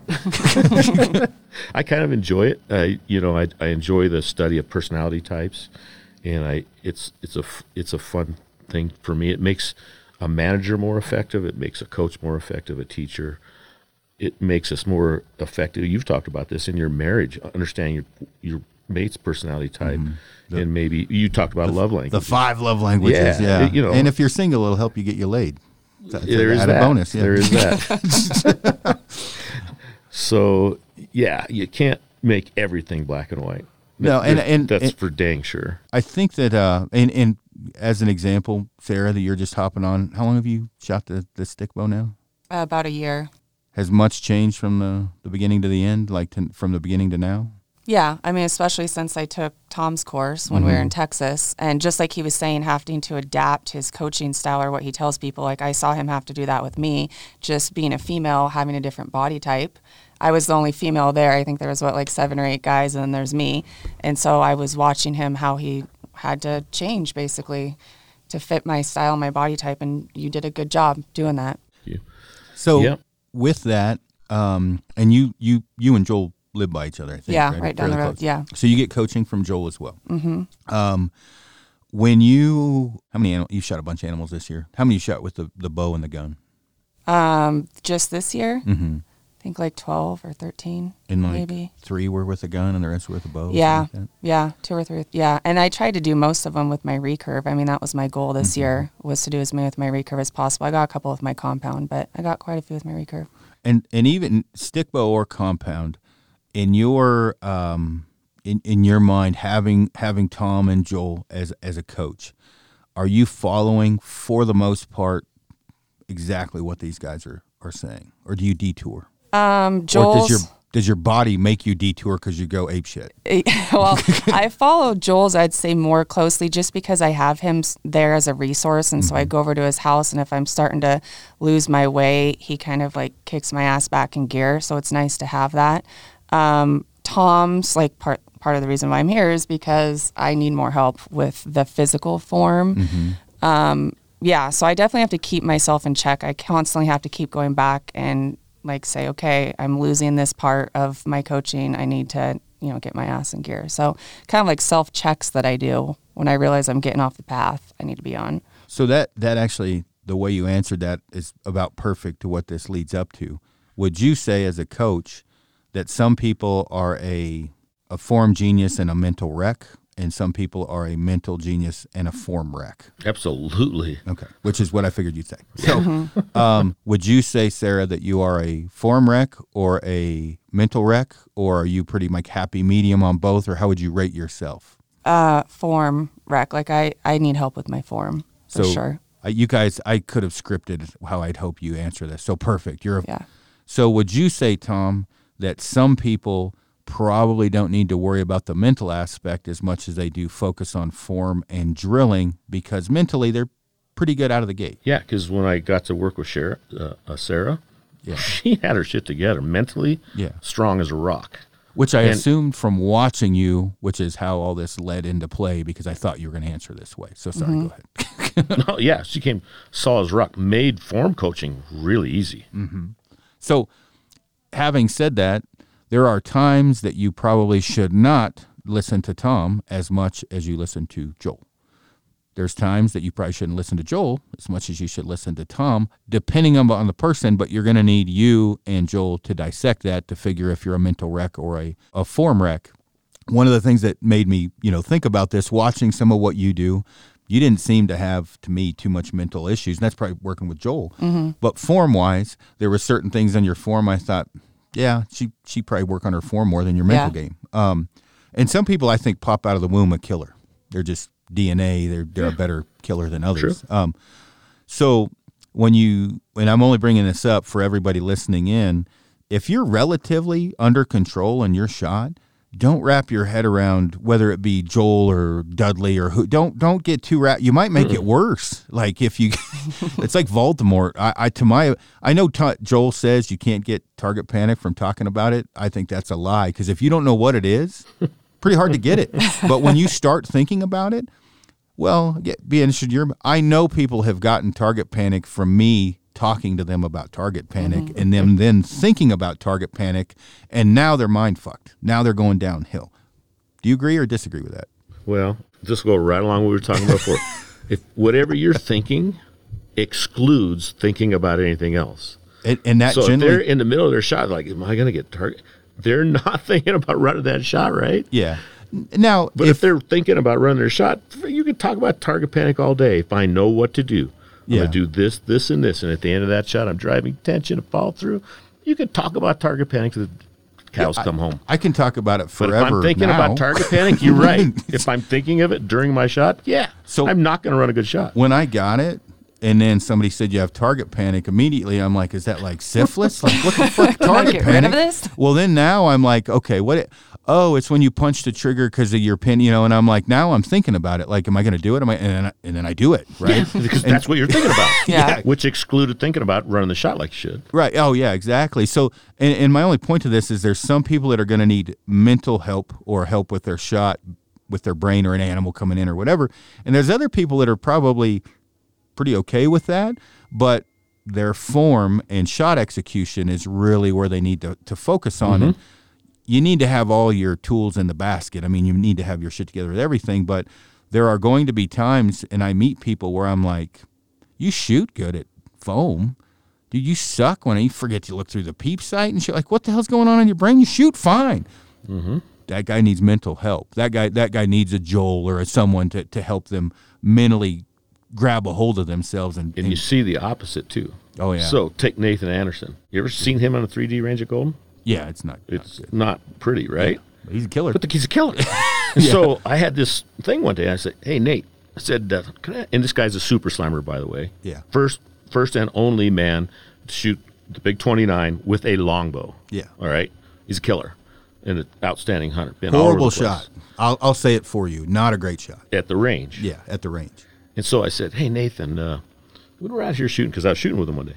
When you're out here shooting, what are you thinking about when shooting at that 3D target? He goes, what do you mean? I said, no, what's really going through your brain in the middle of your shot? What are you thinking? Thinks about it for a second. He goes, nothing, I'm just shooting. I'll say, okay, I got a question for you. When you're shooting at an animal, right when you're shooting, what are you thinking? What do you mean? I said, just like the target, just like the previous question. Literally, while you're shooting at an animal, what are you thinking? He pauses for a moment and thinks about it. He goes, oh, well, when I'm shooting an animal, I draw back, and I have this one finger that touches my eye, too. And he proceeds to tell me 4 things that he's thinking while he's shooting at an animal. Yeah. See the difference? Yeah. Oh, yeah. Yep. Now, that guy that's good on target range probably thinks I'm good on target range. An animal walks up in front of him, he probably gets all the hell focused on aiming. Yeah. And he does not finish the shot because he thinks now, this is important. This is an animal. I got to make a shot. I got to aim better. Yeah. I guarantee that's what's going on. Yeah. No, and that's all. He's not used to that level of pressure. Right. He's not used to that adrenaline rush. He's not used to that heart beating that fast or respirations. And what do you try to do to make it better? You try to aim better. Yeah. Which causes you to muscle up. Physical control that finishes shot goes right out the window. Yeah. Okay, that's my thoughts on it, and it's strong opinions on that. Yeah, my opinions change a little bit here and there by my own whatever successes and failures, as well as tons of people that message in. So when David Brinker is a guy that was coached by Joel. Mm-hmm. He had target panic probably as bad as anybody I've ever seen. He's from your neck of the woods. Is he Washington? Yeah, Washington or Oregon. And he was on a mule deer hunt with us. When he came up, his draw was too long. He's shooting a hinge, probably needed a short, very difficult to operate a hinge with the draw length too long. And he's telling me about his mental game, and I'm like, in my back of my mind, like, you have some serious form issues. Like your draw length is literally an inch too long, and then you're trying to operate the release. It's difficult. No room left to rotate nowhere to go. release. Yeah, nowhere to go. Yeah, and so things like that where I'm like, hey, man, you really need to go see a more of a coach because Joel's not as much of a mechanics coach as Tom, and Tom's not as much a mental coach as Joel. Just using those two because we all know Joel. I think I am now. What's that? Mental? Yeah. Oh, yeah. Well, but I have to be. I say, and I give credit to Joel all day long for putting me on that path and giving me information the Olympic Training Center didn't give me. Yeah. Well, and as I say that, meaning the Batman and Robin duo of you and Joel. When we teach together, I'm going to have the subject matter expert do that part of it. Yeah. And being the subject matter expert on the form, we split it up. Yeah. Of course, then it all becomes hand in glove. Right. And it works. It's a very good dynamic. Great dynamic. Plus, Joel's just fun. He's a hoot in these things. Yeah. And he's a big ham. Yeah. And so he makes it fun. He makes any clinic more fun. Yeah. No, that makes sense. And I haven't been to one of these. I think you immersion went to a clinic. Yeah. Well, Joel wasn't at the one I went to. Yeah. So Tom kind of regurgitated what Joel would. And you did a good job. I mean, you did a good job with that. So. And I don't know that I don't know if I'd benefit from one or not. I don't know because I have you here. So I think it'd be just fun. Oh, they're fun. They're a blast. You just go just because it's fun. Yeah. Just you come get to the hunt next one, too, man. so. Oh, yeah. I mean, and go shoot some stuff, too. Yeah. and help coach the damn thing. Yeah. And give an insight from a guy that gets to kill 100 animals a year. Yeah. Well, and I think like the thing for people to think about like listening into this is you really need to do, in my opinion, a self-analysis of how fucked up are you and where are you fucked up. And I probably shouldn't cuss it so much, but if you are truly physically the last guy to be picked at Foursquare, you probably need some mechanical coaching. If you are the genius in class and whatever, and you're very methodical and you pick things apart and you understand and your brain isn't a problem, you probably need to work on the mechanical stuff. More than most likely, almost everyone probably has to work on both. For the most part. Everybody has to work on sure. both. Yeah. And when I say that, meaning from the beginning, even if you are capable of being mentally in control, you probably need some little bit of a golden path to learn to walk down to harness that. Some people are just a lot quicker at it than others. Mm-hmm. Same way with mechanics. Some people are a lot easier to coach than others, and some people are just going to suck forever, and there's not really any way around that. I will say this. With a great mental game, you can put whatever talent you have in a repeatable process. If you have a repeatable process and can finish that shot properly, you can shoot pretty damn good at a certain range. Mm-hmm. You'll never reach your potential without the physical mechanics, though. Right. No, I don't. Truly. No, nobody can argue with that. Physical mechanics makes the execution of the mentals, makes it easier to produce a good shot. Right. Better position, better movement, better angle of travel, better engaging a bigger muscle group for fine motor control, blah, blah, blah, blah, blah. Yeah. It helps all the way around. Part of that mental game, I feel, is it's something I thank God I'm blessed with. I have a very short memory. I can forget what just happened real quick. And people will ask Scotty, what's it like hunting with Aaron? How's he so successful? And Scotty's like, he misses shit all the time. He just doesn't stop. And they're like, what do you mean? You He's have like, the attitude like, F you, watch this next one. Yeah. Oh, yeah. Well, Scotty was telling this story. It was embarrassing. Scotty's like, Aaron missed 11 times the day he shot that giant outhead. I walked 49,000 steps on my watch. How accurate that is, I don't know, but I thought he was going to run out of fuel picking me up. The thing is every situation I'd walked into, I was doing everything fairly correctly, right? I wasn't panicking and having these bad shots. I just hit a stick, misjudged yardage, whatever. But literally, guys, I'm like, how'd your day go? I'm like, I missed some stuff. And I don't really give a shit, whatever. I'm able to forget that. I don't grind on it. I would say that saying you're only good as your last shot, for a lot of people, will end their career in archery if they can't get around that because they're thinking of what they did. Where me, I'm as dumb as a box of rocks. I can't remember shit. I'm able to block that out, which is I'm very happy. That's a good quality. Yeah. I can't do that. Man, I get angry. Advantage. Yeah, and I wish I had that. You need to wrap your head around that. I so promise. Pissed. I just get so angry with missing. Like, I'm such a perfectionist, so when that happens, I beat myself up. No. Okay, I'd say you and Amy could be twins because my wife can't leave it alone. She'll sit there, and I'm like, it's an animal. You missed it. Just don't worry about it. Like, you don't want to be around me if I've missed a couple times, man. I just kind of go in the bedroom and hide, stab the pillow. Yeah. Well, how would you say would let's say if you're giving Sarah advice, how would you? I would be interested in Joel's take on this too, because that's not something you can just say, don't worry about it, Sarah. It's just not important. It doesn't work that way. What's a good way to combat that? Okay. Quit tying your identity up whether you killed an animal or not. Well, I don't necessarily concentrate solely on the kill. Yeah. But well, just, you know what I mean, though. The miss and what did I do wrong? I'm just very hard on myself on. Yeah. We're not going to be 100%. Yeah. I talk about goal schedules at OTC. They never put 100% in the goal schedule. They put 90% at the top. We want 90% perfect execution. We're human beings. We are going to fail. That is the guarantee of all. Yeah. That is the guarantee. Taxes and failure. Yeah. And concrete is heavy and it'll crack. Yeah. No, you're right. I mean, you can't place whether you are a good archer or not on what you're worth and what your value is. Yeah. You can't place you're good at a sport.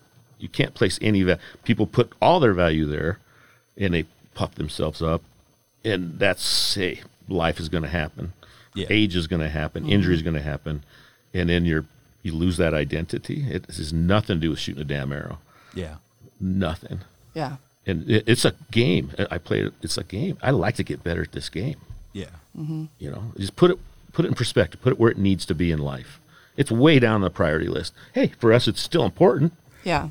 But it's way down there. Well, and luckily for me, for the most part, it's always been to where if I missed or something, I was able to, it's one of the reasons I probably became a better traditional archer quicker, is I was able to forget what happened. Like, whatever, fuck it. Yeah, I don't like you. I don't like you because you're an awesome shot. I like you because of the content of your character. Yeah. Yeah, no, that makes sense. Whether you're a good shot or you can't hit the broadside of the barn from the inside, I could give a flip as far as my feelings about you. Yeah. Well, and when you talk about, like you said, you want to, you go into the bedroom and stab a voodoo doll when you miss, whatever you do. Will that, Amy, my wife, right, is same. It's not fun. She dwells on it. And I'm like, not the best advice in the world. And I'm not trying to be unethical, but I'm like, honey, it's an animal. Shit happens. Yeah. Just take what happened, learn from it, and move the fuck on. Don't dwell. She'll be talking about it 2 weeks from now, and I'm like, hey, have you ever missed a really big animal that stays with you a couple of years? Dude, I get it. Something you want really bad and you fail at, that does work. It's going to. You just got to climb in the cave and lick your wounds. You know what I mean? Right. It's going to hurt. It is. Well, I just missed that deer in Arizona. Probably would have been my largest deer ever and made an amazing stock. And literally I walked away and I'm mad I missed it. But if you take the good out of it, I made an amazing stock. I made conscious decisions and I made the correct decision. The only thing I had is on the shot, I hit some shit on the way there, but the miss is not what's important. I got in the middle of wide open country within 35 yards of a 185-inch 5 or 6 year old deer with a doe with it. That's what I take out of that. Awesome. Yeah. The miss, it's like, that sucks. But if I did all that the next time, I know what to do the next time, and I'm probably going to kill it. Where it's people maybe like you, where they're like, going on and on and on about it. And I'm like, you missed. Suck it the fuck up. It's not that big of a deal. You'll get another shot. It's not the last It's like a learning opportunity, I guess, is how I need to look at it. Oh my gosh, yes. Learn from it. And that's what I figured out switching from compound to traditionals. I've still never missed an animal with my compound. Yeah. I've shot 9 or 10 animals, 1 shot, 1 kill, super easy. And so I wasn't used to having that. So then when I switched to recurve and I'm missing, that was the first time I had to deal with those feelings. So they're still new. I think that's part of the problem. It's still new. Yeah. I will say, though, that competitive nature will make you better than most, but you need to my advice would be harness that shit because it will also Yeah. end your career later on in life. And when I say end your career, that will give you target panic of some form. And I don't know if Joel said that, but if you are dwelling on a miss, you're not thinking about killing your next animal. You may be thinking about that miss, which can, in a Right. form of target panic, or at the very least, a mental crisis. Yeah. How much have you talked about the value of confidence? Oh, it's everything. Like when people hunt with me, I have definitely been accused of being arrogant or overconfident. If we're glassing an animal from a mile and a half away and we pick it up, I'm looking through the spotter and I'm saying, you are going to die today. Now, whether or not it happens, but from the moment I leave to the moment I'm there, I have no doubt that animal's going to die. Doesn't always die. We just talked about one that didn't. Right. But if I wasn't confident, I wouldn't go. Like why would I even go on a stalk if I'm like, I don't know. Yeah. And it seems like you probably have that confidence. I mean, Yeah. you seem like a confident person. I keep that mentality. That's important, definitely. But I would say, would you say that will potentially, if not give you target panic, make you mentally unsound that will come into Absolutely. target panic Look at later? our buddy Dave. Oh, yeah. He lets a miss totally blow the rest of the shoot for him sometimes. And fucks everybody he's- else's day up because he's a crabby little bastard. At target shooting or Yeah. hunt? Oh, okay. Yeah, but Yeah. he's super talented. Super smart guy, super talented guy. Very fit. I mean, very smart. I mean, Great guy. shot. Just Absolutely great competitive. guy, Is that great why? shot. Yeah. See, Way too that's competitive. me Just too. too hard on him. competitive. Literally Yeah. too hard on himself. Yeah. Well, and I think that's one of the reasons for my end that I do well at tournaments is I don't get bothered. I mean, I don't. Have you ever seen me rattled? No. Yeah, Seen you and- pissed. Oh But yeah. I've never seen you rattled. Oh, I felt bad for poor Tom. I had a total. Did you tell her about that I don't know what you're talking about for sure. when I about killed the guy in your shop? No, I did not tell Sarah about that. I haven't told a lot of people about that. So Let's hear it. I have a temper, and it takes a lot because you probably never had seen me mad. Oh, up no, until- not like that. Yeah, no, I have a temper, but I'm generally like I am now. I'm goofy. I make jokes or whatever, but I have a violent temper. And I felt, I called Tom and apologized. I had a full-on meltdown in his shop with a guy in there.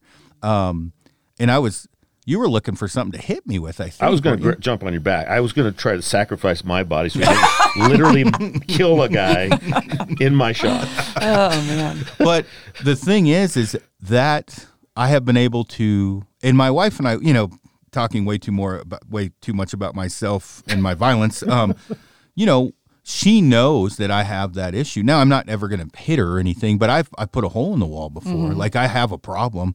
It takes a lot for me to get there. The problem with her is she knows how to get me there faster than anyone.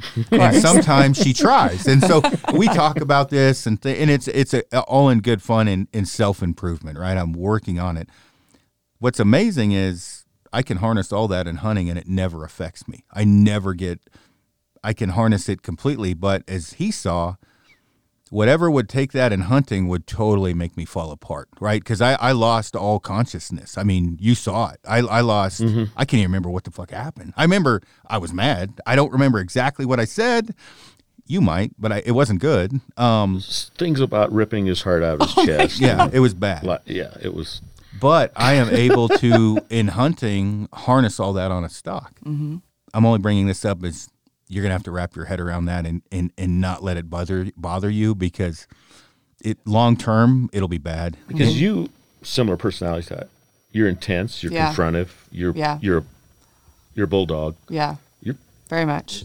Yeah. When I remember you saying, "Man, I You're a don't know hard you too worker. well, but you and Aaron are very similar." I'm you're- like, yeah, I can see that. Yeah, you're right in the face and very determined Yeah. and work very hard. Well, and I was just going to say, all of those things can be used for all good things. Well, you'll Yeah. crush everyone. Right. Having that dominant personality and confidence, having that work ethic and drive. Some huge advantage. Oh, yeah. Well, when you told me to watch The Last Dance with Michael Jordan. I'm Yes. Not, and I don't Yes, that's a great documentary. Yeah. Yeah, I It's said, Aaron, you got to awesome. watch this, dude. It's awesome. I don't even like basketball. I'm not a Right. sports guy. Right. I watched that and I was like, I remember he said something. He's like, in the final whatever, I'm not giving the ball to Horace Grant. He sucks. Yeah. And I'm like, I can see me saying that. Yeah. Yeah. Like I know Aaron could give a flip up basketball. Like you got to watch this documentary, dude. No, and it's you might see somebody familiar in it. Yeah, It's awesome. But when you're competitive, like it sounds like you are, I think that gives you a vast advantage because if you're competitive, you don't want to lose. If you don't want to lose, you're going to do what it takes to win. Right. Pretty simple. I mean, if you're not competitive, you probably don't have the drive to blind bail in the garage when you're bored out of your mind or whatever it is. I think when I've met guys that aren't overly competitive, they're decent enough, but they don't have that willingness to take the extra step to do whatever it takes to win. Obviously not cheating, but whatever it takes to win by practicing and everything else. Right. Yeah. What are you thinking? Same thing. Yeah. And I even say, like, I'm competitive with myself, as weird as that sounds, like I'm always trying to one-up myself, wanting to be better than I was the day before.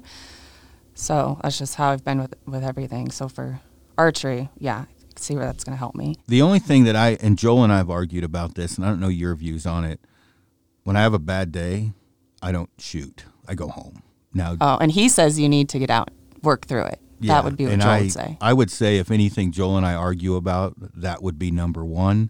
You're not going to shoot your way out of a slump. You're not going to golf your way out of a slump, in my opinion. Mm-hmm. Go home, regroup, think about it, blind bail, go back out the next day.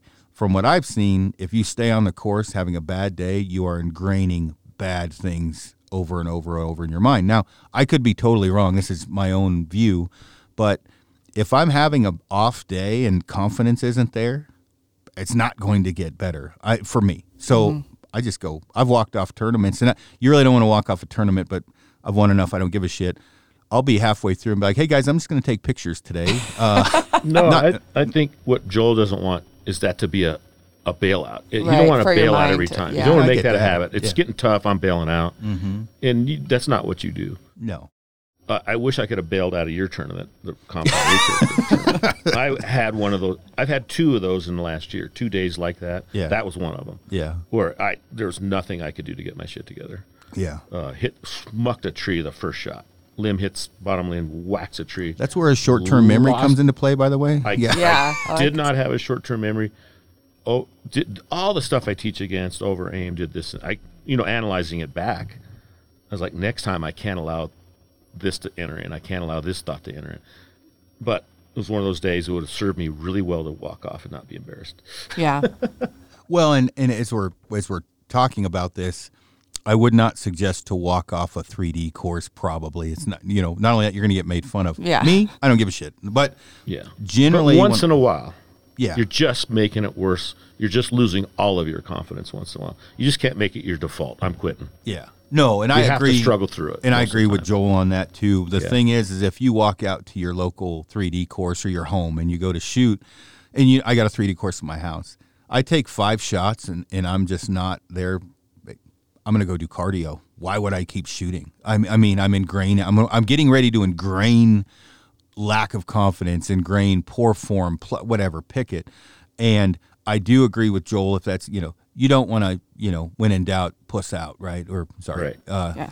But you also don't want to, when in doubt, keep ingraining bad shit in your brain either. Now, having said all of that, a lot of the short-term memory, like if you took that one shot away that you had, your miss where you hit the tree, I bet you would have had a totally different day. I believe so. I hope so. Maybe not. Maybe the next jank to target it caused the whole rollout. I really worked on a whole new aiming system. I got to be a gapper. I haven't been before. That was a stupid ass thing to do. Yeah. Hey, it really helped me now though. Yeah. I mean, I can really use a gap now if I choose to now. I never could before. I shot a hog last year. Shot one arrow, bounced off the top of his back. He ran off. His buddy was rolling in the mud, didn't notice him. Walked up, built the same sight picture. And I was instinctive aiming. It was 24 yards. And I looked at the arrow and was like, oh, that's just where the one was before. Lowered the arrow and shot off of that gap. Yeah. 10 ring. Yeah. Hey, it served me well. Yeah. That skill that I tried just for his tournament, tried to get, I was like, these guys got all the advantage. Marked yardages, that's bullshit. Yeah. You know what I mean? So I have to gap. Well, that was a dumbass thing to do. I worked on it for like a month. Yeah. It wasn't a learned system for me. There's just lots of factors. I think I even walked up to you at one point and was like, "You're never going to beat me unless you gap shoot. You're going to have to." Of course I've got a gap shoot then, you know. Which is true. I'm not saying you're not capable of beating me, but overall, an instinctive shooter is not going to beat a gap shooter. No. In a tournament. You don't have that level of precision. You know, give me unmarked yards or some funky terrain. I've got a chance. You're saying I got a chance. I got a 1 in a million. Saying there's a chance. Well, the tournament thing, it's not. It's different, but the same. The same mental things and form and everything else. The same with a tournament as hunting, meaning you're under a pressure situation on a 3D course. You're still going. You're going to screw up the same ways as you would on an animal. Some people shoot foam really well and fold up on an animal because the adrenaline portion or whatever, but you're still having the same failures in your form. What would you say? What are some of your form issues, Sarah? Collapsing. Yeah, for sure, 100%. And I actually get more target panic when I'm doing a competitive shoot than I do hunting. Yeah, because I'm so competitive and I want to win. So if I have a bad shot at a shoot, I really fall apart. Hunting, it's kind of weird because it's like when the animals come in, I almost have like this weird calmness come over me. Like I'm almost like in a different world at the time. I wish I could have that, target shooting. That's what I need to learn. That's where I need help. Cool. I know what to work on today. Yeah. Well, and it's probably good we're talking about this before you coach her because there's maybe things popping out that, that'll work on. But I would say like on a 3D tournament, I would bet over time you'll best that and get to where you are. As the confidence builds, I bet you'll be just as confident in a tournament as you are hunting. I would think. Yeah. Joel says seek pressure, right? Mm-hmm. That is no truer thing. You got to seek pressure, learn to dominate it finally. Right. It makes you fail at first. You got to give it the middle finger and say, I'm going to do it anyway, and you got to learn to drive through that, whatever level that is. Yeah. For you, a 3D term is pressure. For me, shooting in front of students is pressure. That's the highest pressure I feel. Because, hey, my credibility's on the line. My identity's on, so to speak. What's pressure for you, Aaron? What gives you pressure? That's a great question for everybody. This is going to be horrible because I don't. You just don't have it. Don't have it. You can't think of a position that would cause you to want that shot a little harder. Not pressure. Now. Have you ever seen it? Jerk. No, and I'm not. Wrong answer, Aaron. I'm not no, saying that's this cool. to sound. I mean, seriously, that level of confidence. Have you ever seen me choke under pressure? No, but you earn it. Yeah. Who shoots your arrow count? Who evaluates? Nobody shoots your arrow count, probably, or very few people. But among that arrow count, you evaluate every single one of them, I'll bet you. I was just going to say it did not come with a lot of hard work and effort because when I'll get, from just saying that alone, I'll get hate mail or whatever, which I'm used to.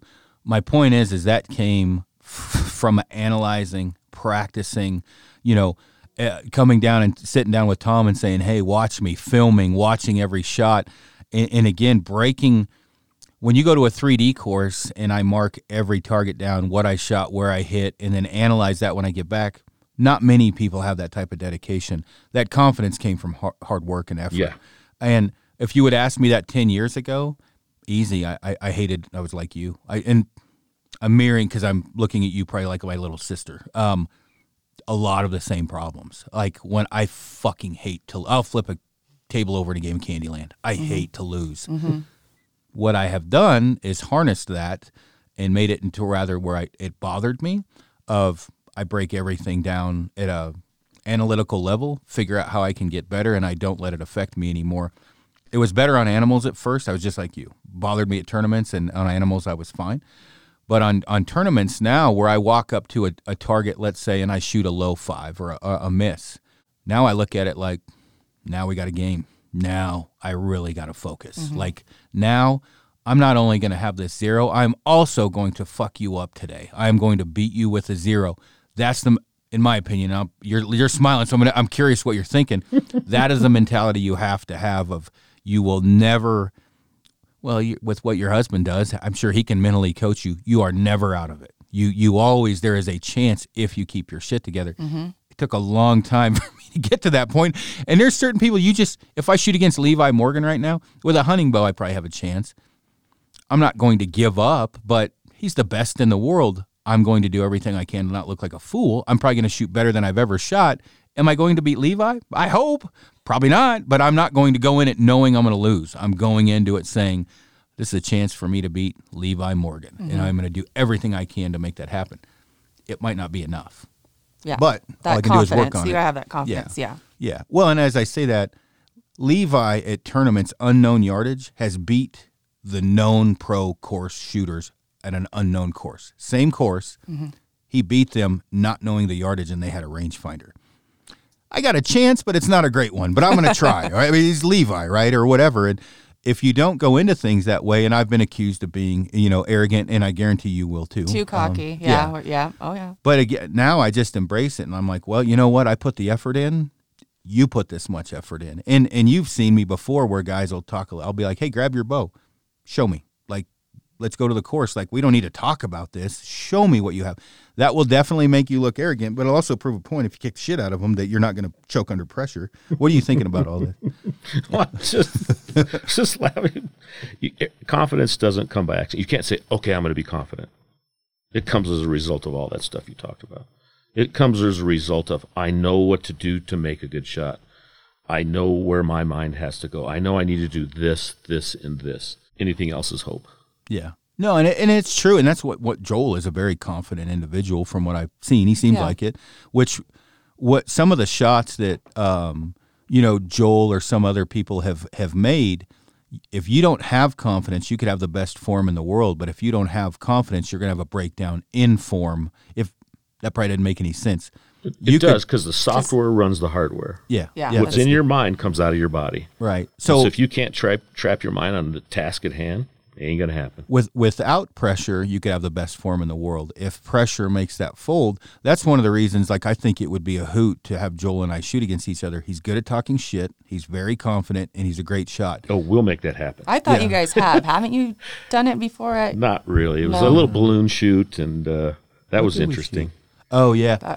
Yeah, and I remember I had just set that bow up, and my arrow was tearing stiff, and I was hitting on the left side of the balloon. And I'm like, I didn't make it a big deal because it's not that hard to aim 3 inches left, but I was like, this is not the day I should be doing this. But I think it was It was a timed event. I mean, it's a good way to get target panic is what it was. It was a great way to there get you go. target. That's what's going to get you then. Maybe that's it. Shooting against Joel, timed competition. 20, 30-year snap shooter, I had all the advantages. Yeah, he kicked the shit out of all of us. Yeah, I was going to say, Tom won by far. And I remember you saying you had a, what did you call Home it? field advantage or something? No, you had talked years of, you had years of snap shooting. Oh, years. Fast. Yeah. Oh, yeah. Yeah. Yeah. And it was just like a 3-arrow shooting at balloon thing. But truly, like, when you want to see someone fall or rise, get 4 dudes together that can shoot good to talk shit. You'll see where the rubber meets the road. I remember, you probably don't know, but Bill Pellegrino's probably the greatest finger shooter with a compound to ever live. He owns a shop down in Colorado Springs. Yeah. It sucked with Bill. Now, I did see him choke one time, and I made sure and yelled out that Bill just shot this pig in the neck. Or one time I've ever seen him choke.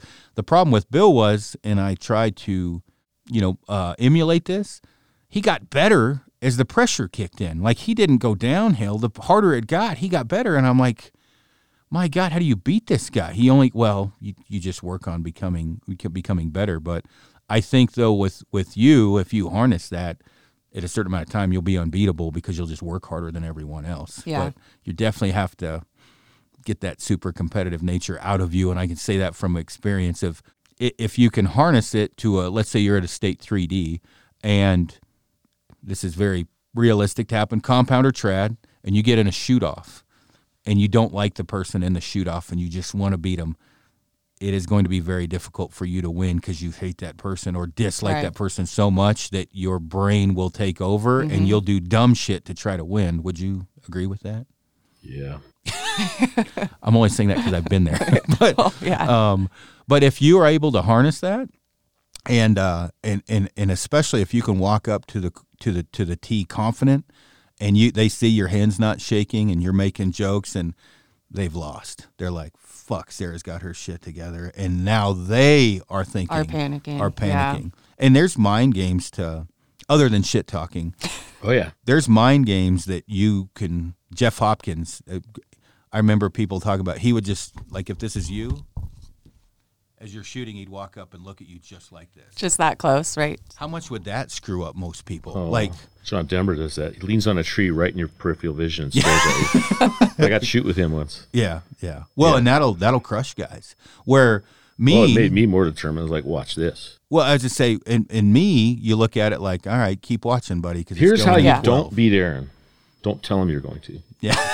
This is the stupidest thing you're going to do. Right. Is just show confidence to him or show competitiveness to him. You got to sneak up on there. I'm just hey, all you guys out here, this is how you do it. God, I'm so glad I get to shoot with you. I hope I just shoot decent with you today. If you have that intention to beat him, tell him, I hope I can just show a good shot to you today. Do not challenge him. You will get his best. Yeah. No, it's true, and it's probably a downfall if I'm shooting with lackadaisical people, and I'll shoot worse. If I'm shooting with that team shoot was a good example. I don't know what I shot, but it was in the 180s both rounds or something. Stupid it was crazy good. out of 20 targets, but I didn't want to look stupid for one, and I told Cody, my partner with the compound, I said, dude, just shoot around a 180 because I'm going to fucking destroy everyone, and no one will be any farther. There's not going to be a compound shooter to shoot good enough above you to compensate the ass whooping I'm about to hand out. I'm sure I'm going to get blasted for this, but I literally told him that. I was like, dude, I'm on because I am concentrating. And I told Amy, I said, no fucking around today. I will be on target every time. I just, as you say, I shot my shot. There wasn't one target where I didn't execute at the highest level I possibly could. Now, I didn't make great shots on every shot, but for a stick bow, being a high 180s both rounds, I didn't have a collapse in like concentration. Like I was concentrating on every shot, and if someone shot a good shot, which can sometimes make you go down, I'm like, well, mine's going to be better. And it is not. It is easy to say that. You come here in the summer. What tops this off, though, is this course is hard. It's not an up and down. It's down and side hill, down on the opposite like side hill, up on the side hill. Up. Yeah. Footing sucks. Angles suck. It's on the side of a mountain. Obstructions suck. I mean, this is a tough course. Yeah. It was good. It was fun. We're going to have it again this year. You should come out. We'll we're come going to have a compound trad deal or whatever. But the one thing that was when we did this, shoot, and we were trying to figure out partners and teams, the big variable was who was going to choke. Like there was multiple teams that could have won that. Yeah. In the mix of things, there sure were. Oh yeah. Like we had like Jake was partnered with Phil Mendoza. Phil pretty can shoot damn tough team. Yeah. Jake doesn't, choke under pressure, and then Blake was partnered with, I can't remember who, but great team. I had Frank. I'm like, I got a chance. Yeah.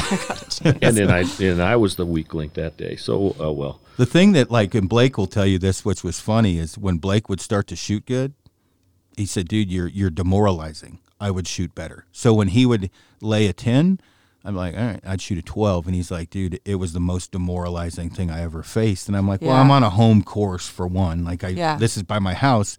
I'm like, two, why would I let your arrow affect my brain? It's just an arrow, and it's not going to affect my shot. That's easy for me to say today. Rewind 10 years, strutting turkey at 37 yards, and a guy shoots at 12. Immediately in my mind, I'm like, Jesus Christ, I'm not going to be able to make that shot. Where now I'm like, I can do that, and it takes time to get to that point. And it's not like I'm not capable of, I do dumb shit all the time, but if you get a harness on that, I think mentally is the issue when you talk about competition, not just a 3D course. You can go out and shoot good, but when you get somebody you dislike in your group, that'll fuck you up. Like that is something I think you really need to work on, to harness that. What are you thinking, Tom? True. My New Year's resolution. That's what I'm going to do this year. Yeah. Well, actually, talking about resolution, what is your say goals or whatever, but what are you hoping?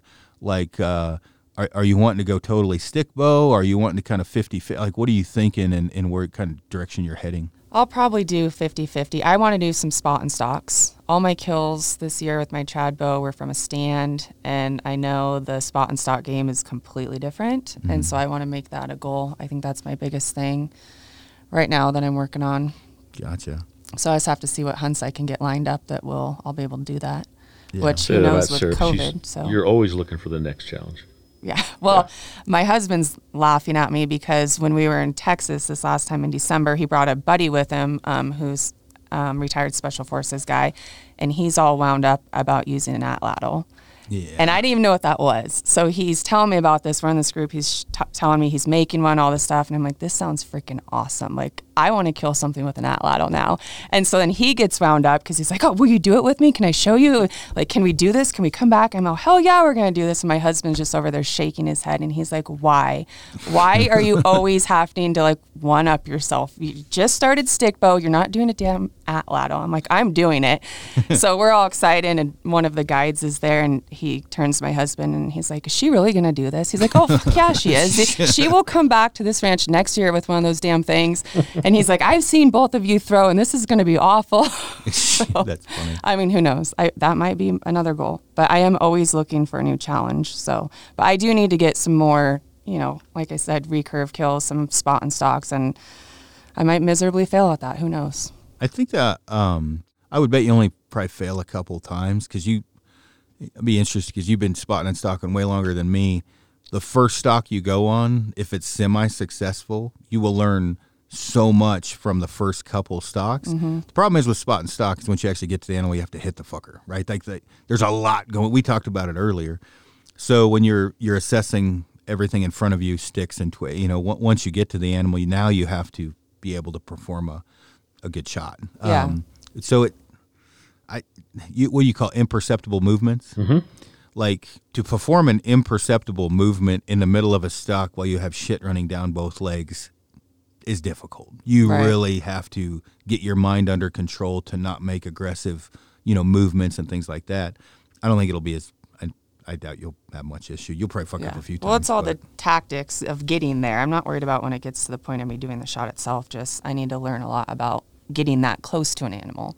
That's what I mean. I don't think you'll have as much issues because you'll learn so much on the first couple that it kind of carries you through. I don't know what your thoughts on that are, Tom, but you blow a few shit stalks, you're going to pick it up. You know exactly. You're going to push it too hard. Right. You're going to learn your limits. You're going to push it too hard. And you're going to learn that's a little too forceful. Yeah. Yeah.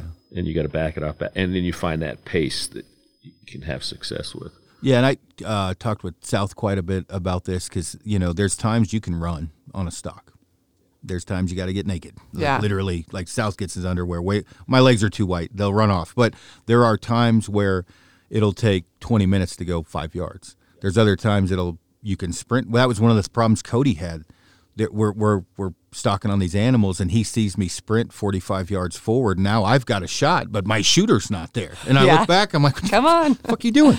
Yeah. I didn't think I could make it up there. I'm like, I made it, and you didn't, and now we didn't get the shot. Yeah. And he had trouble learning that high wind especially, you get away with a lot more. Like I prefer to hunt in higher wind with a stick bow because you can sneak up and shoot them at 10 feet. Mm-hmm. Where your parameters are of when you can move and when you can't and when you can get away with.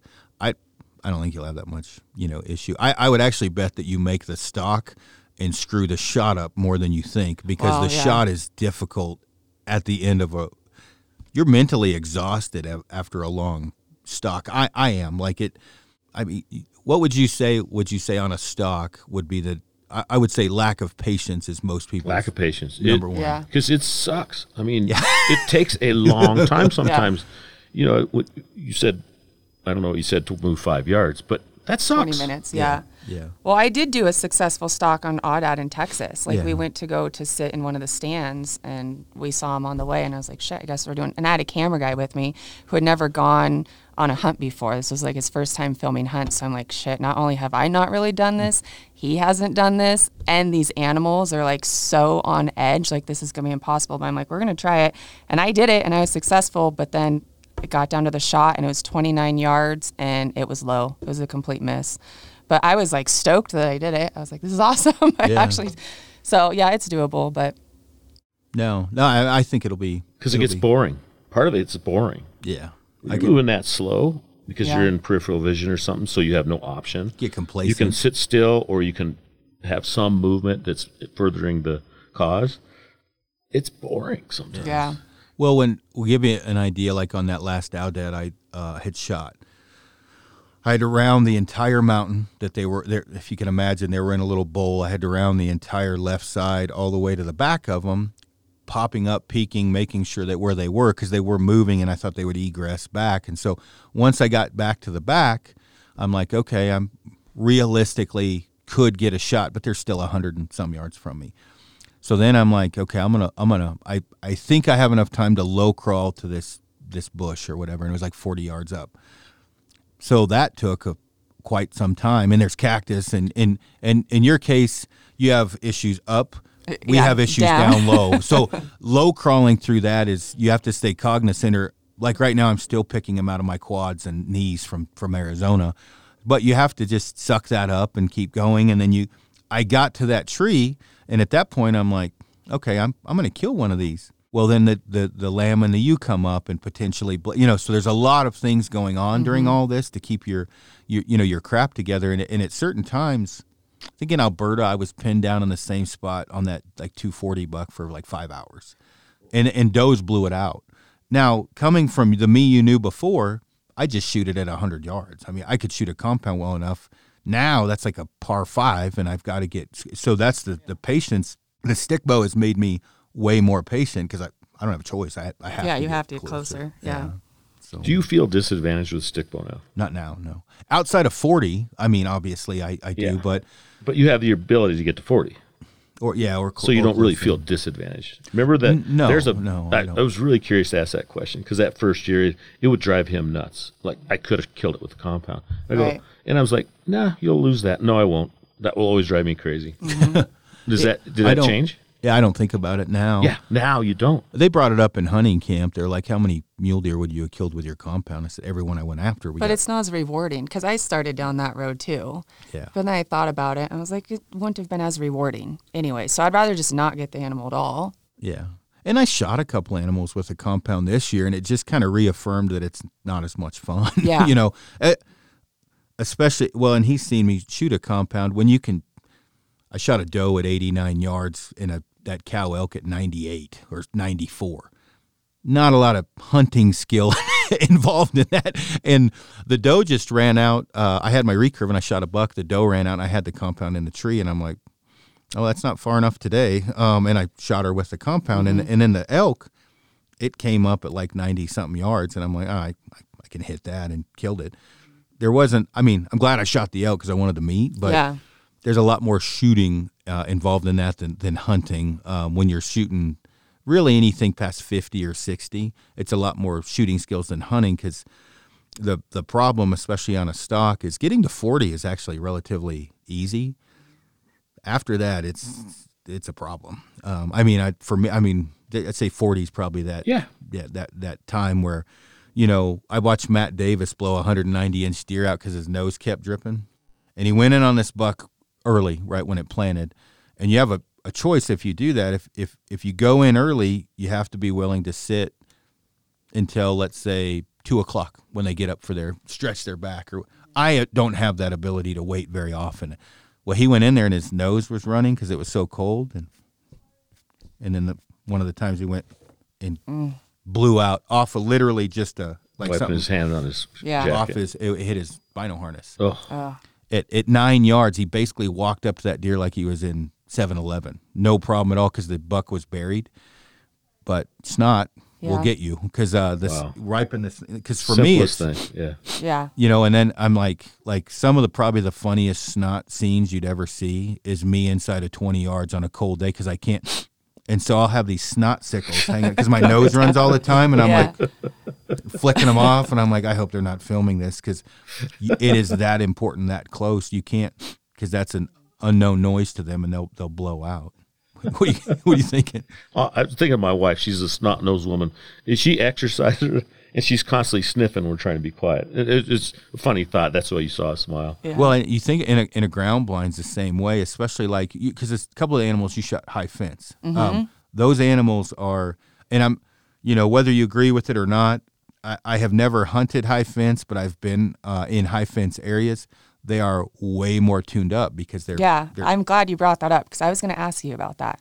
because because I've gotten shit from people, as you can imagine. Oh, people sent me messages about it. That's what I did. And I'm like, okay, well, I just heard you on a podcast, I think the Stickbow Chronicles, talking about you being in Texas. Well, you had other hunts planned too that got shit canned because of COVID. Same thing. I was supposed to go to all these places, have all these hunts. It didn't work out. I had the opportunity to go to Texas.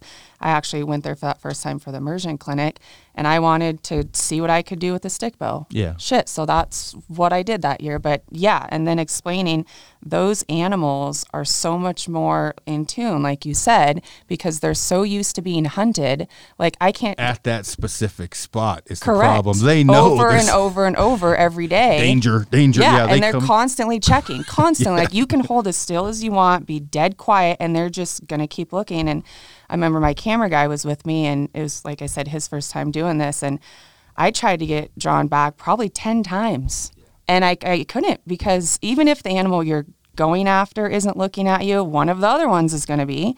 And so he's like, man, I was getting frustrated for you, like, and it happened 3 or 4 times I sat without even being able to get to full draw because they are so on alert. Yeah. And there is some high fence areas that the animals are pretty much, tame. Texas is not one of those areas, but there's one spot in Alberta where, a guy messaged me if I should come up and hunt, and he was showing me the photos, and I was like, is this high fence? And he was like, yeah, because how he priced it, because initially I thought, oh, this is a badass Alberta hunt. Nothing wrong with this if you choose to do it. It's just like, he was like, well, this bull is, whatever, a $357, and he's $5,200. And I'm like, how does that work for elk exactly? And he's like, well, he's coming into this water hole. I'm like, oh, that's high fence. And they're very methodical with who they let in. When there's more hunters with high fence, the animals, they're just shot at more. So they're coming, they're on edge. Yeah. And the thing that I've found with, and I have super thick skin and just kind of laugh at it, is I got a bunch of shit for hunting in Oklahoma and Texas. Like the whole state's high fence, and I'm shooting gimme animals. And I was just like, well, I had to fit in. But the other option was not go hunting. Right. Like, so I fit in all these hunts, and I like hunting with Scotty. And what I brought up was, with you guys talking shit, come down and shoot a free range Aoudad in the Davis Mountains. Let me know how that works out for you. I said, I'll pay for your hunt to the one guy, but if you don't kill one, you owe me $20,000. But I'll pay for the entire hunt, and I'll be your guide. But if you don't kill one, I want $20,000. Show me what you're made of. Like, come down and show me it's easy hunting in the Davis Mountains for Aoudad. Yeah. Like, I wasn't mad at what he was saying. I was laughing at it, but I'm like, dude, seriously, put your money where your mouth is. I'll pay for your hunt. But if you don't kill one, I'm getting a shitload of money. You better sell your truck or just stop talking shit. Mm-hmm. The thing is with with a couple of the messages I got, and it wasn't very many, were like, the animals you shot, they don't count. It's high fence. And I'm like, well, go give it a whirl. Anybody it's can do it. harder than you think. Yeah. And I'm not saying the animals are stuck in there. They're coming. Yeah. And it's getting the arrow off is the problem. And where I was, it was fairly big. I think it's like 3,000 acres. Yeah. And I still did spot and stocks there too, and all kinds. But like I said, it was my first year with the recurve. I was supposed to go to Africa. My plan was to hunt in Africa with it, and then when that fell through because we couldn't get there, then I was like, well, just do Texas. And some of that shit's jealousy too, though. Like, what yeah, I mean? I had to. I've stepped back and analyzed that, and like my brother and I were talking one day, because some of it gets to me. I'm pretty thick-skinned too, and I'm kind of just like, fuck you guys, whatever. But sometimes it'll get to me, and he's like, look at the people though that are saying this. Like, go. Yeah. Some of them don't even have profile pictures or anything. It's just like a ghost profile, and they're just, So yeah, you're never gonna have people talk shit to you that are more successsuccessful than you. It's always the people that are less successful that you're getting it from. Cam says that actually quite a bit. And it's true. And when I stopped and looked at the people that were saying it, I was like, that's 100% what it is. Yeah. And I get on where I get the flack, because I do get to hunt more than pretty much any human known to man. So I'd probably throw in some digs there too about, well, you get to hunt way more. I do, and I totally admit that. The one thing what I try to combat is like, hey, I'm just giving you info off my experiences. Yes, I get to hunt more, and other people would probably kill just as much as me if they got to hunt as much as me, but they can't. And so I'm just giving you the info of what I've learned, especially when you talk about broadhead penetration animal behavior. You just learn a lot. You put more arrows through animals, especially, I don't know how many blood trail pictures I get of like, hey, am I going to find this animal? And I'm like, give me the rundown. Mm-hmm. And it's like, are you remembering what you want to remember? or are you remembering what happened? Like, what do you mean? And I'm like, are you remembering the arrow hitting it perfect? Or did it hit it in the ass and you're remembering it hit it perfect? Perfect, Because what you just told me sounds like a low brisket hit. No, I pinwheeled it. And I'm like, the blood trail is saying low brisket. Are you sure? And it's just, you go on enough blood trails, you kind of learn, you're constantly learning, obviously with anything in the outdoors. I mean, how many times have you hit an animal where you totally thought you hit one spot, but then it was not where you thought? I'm pretty good at it. I don't want to sound weird, but no, some people are. I really see it well. I can't remember a time. Now, people I've been with, super common, but I just seem to see where the arrow hits. I can't remember a mistake, but I know that's weird. I've had people test me. I was hunting Wisconsin with this old guy, and I shot this damn deer high, and he unbeknownst to me, it walked out into his field, and he shot it. It was limped out in his field, and what happened tonight? So where'd you hit it? I said, it's high scapula. He says, get the cart. We're going to go look. And I said, nah, it's a bad hit. I think we should just can the cart. We got to go check it out, and we can check tomorrow. But don't take the cart. It's not a good hit. The old dude was just testing me. He killed a deer. Yeah. He knew exactly. Yeah. He goes, no, grab the cart. Your deer's dead. I go, where'd I hit it? He goes, just where you said. I said, okay. Well, it's not bad to be wrong about something like that, though. That ended up good.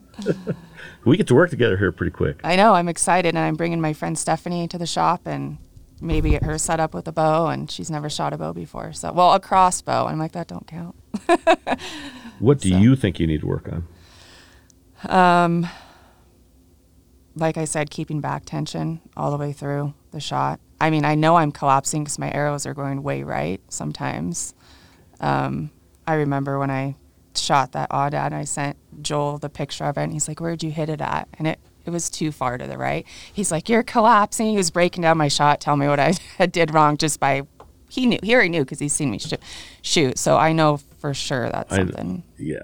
Well, I almost was going to coach you, but I want to see it, so I don't want to give and you I've got new limbs, heavier limbs now, too. Yeah. So I got those 45 makes the fight a little pounds, harder. and so Excellent. it's Okay, we're going to fix you right up, and then afterwards you can talk about it. Okay.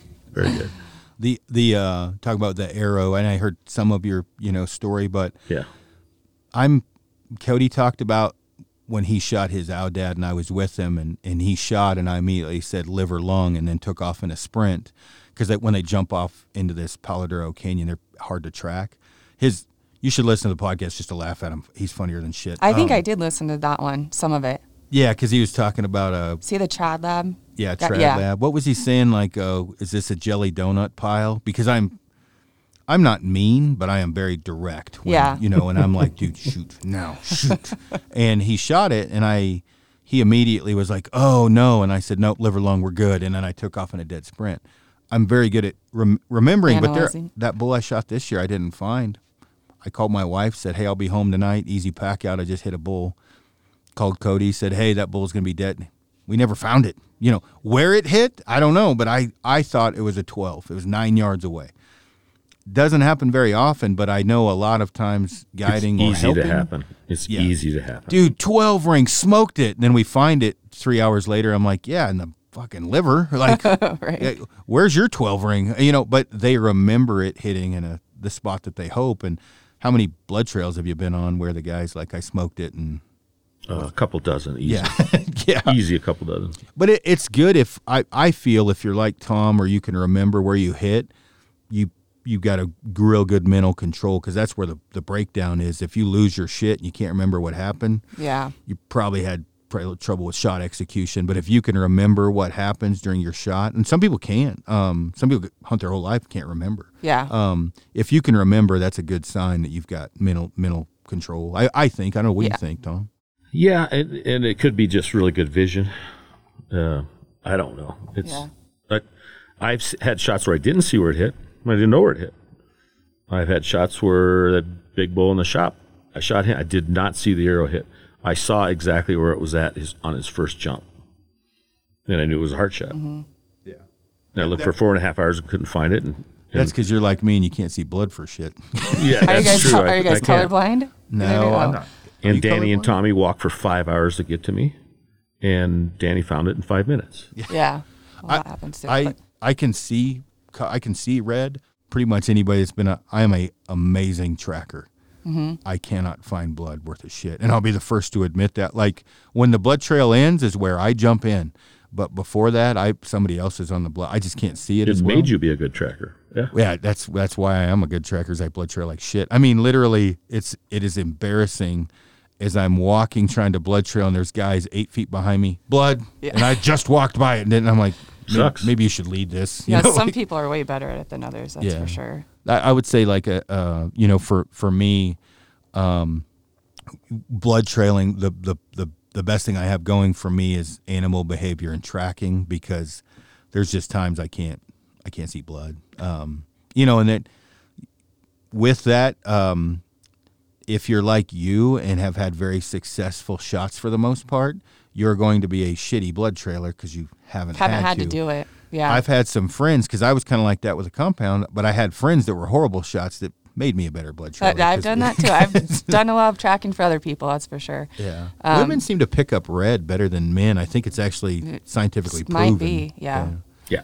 Well, there was the doe that I shot in Texas this year. I didn't even know that I hit her. For one, I had shot at so many does and missed them. I had zero confidence in hitting one. And I was up there and with my camera guy, and it was pretty early, and I thought that I had missed her, and she kind of went off in a direction where I couldn't see anyways. And we finished out the hunt. We sat for like another hour and a half, and someone came to pick us up, my friend Lexi, and she's like, "What's this arrow out here?" And I was like, "Oh, that's my arrow of shame. Don't look at it. I'll come get it." And she's like, "Well, it's covered in blood." I'm like, "What?" She's like, "Dude, it's full pass through. Did you shoot at something?" I go, "I shot at a doe, but I didn't think I hit her."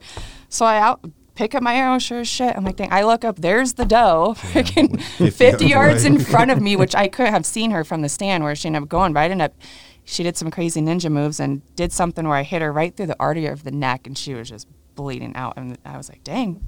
That Nice way doing that. That has definitely happened to me a couple of times. One of the bucks I shot last year in Oklahoma, I like that. Not but I like that shot between the shoulder and neck at like 8 yards where they're looking or whatever. I shot and it spun, and I knew I hit it. I thought I'd pinwheeled it, and I got and there was blood in trees. Right, there's blood everywhere. And I look, and the hole is where it should be, and then I roll it over, and there's the hole over here, and I'm like, oh. He pulled some Matrix shit on me. I shot it straight through the jugular. Yeah. And so there was blood. And they bleed a lot. And that's where I yeah. hit her. And there's blood everywhere. Jeez. Yeah. Well, and I literally, it was 8 yards away. It moved that fast because when I got out of the stand, I'm like pinwheel straight through, caught the top of the heart, lungs. Yeah, I hit it straight through the jugular.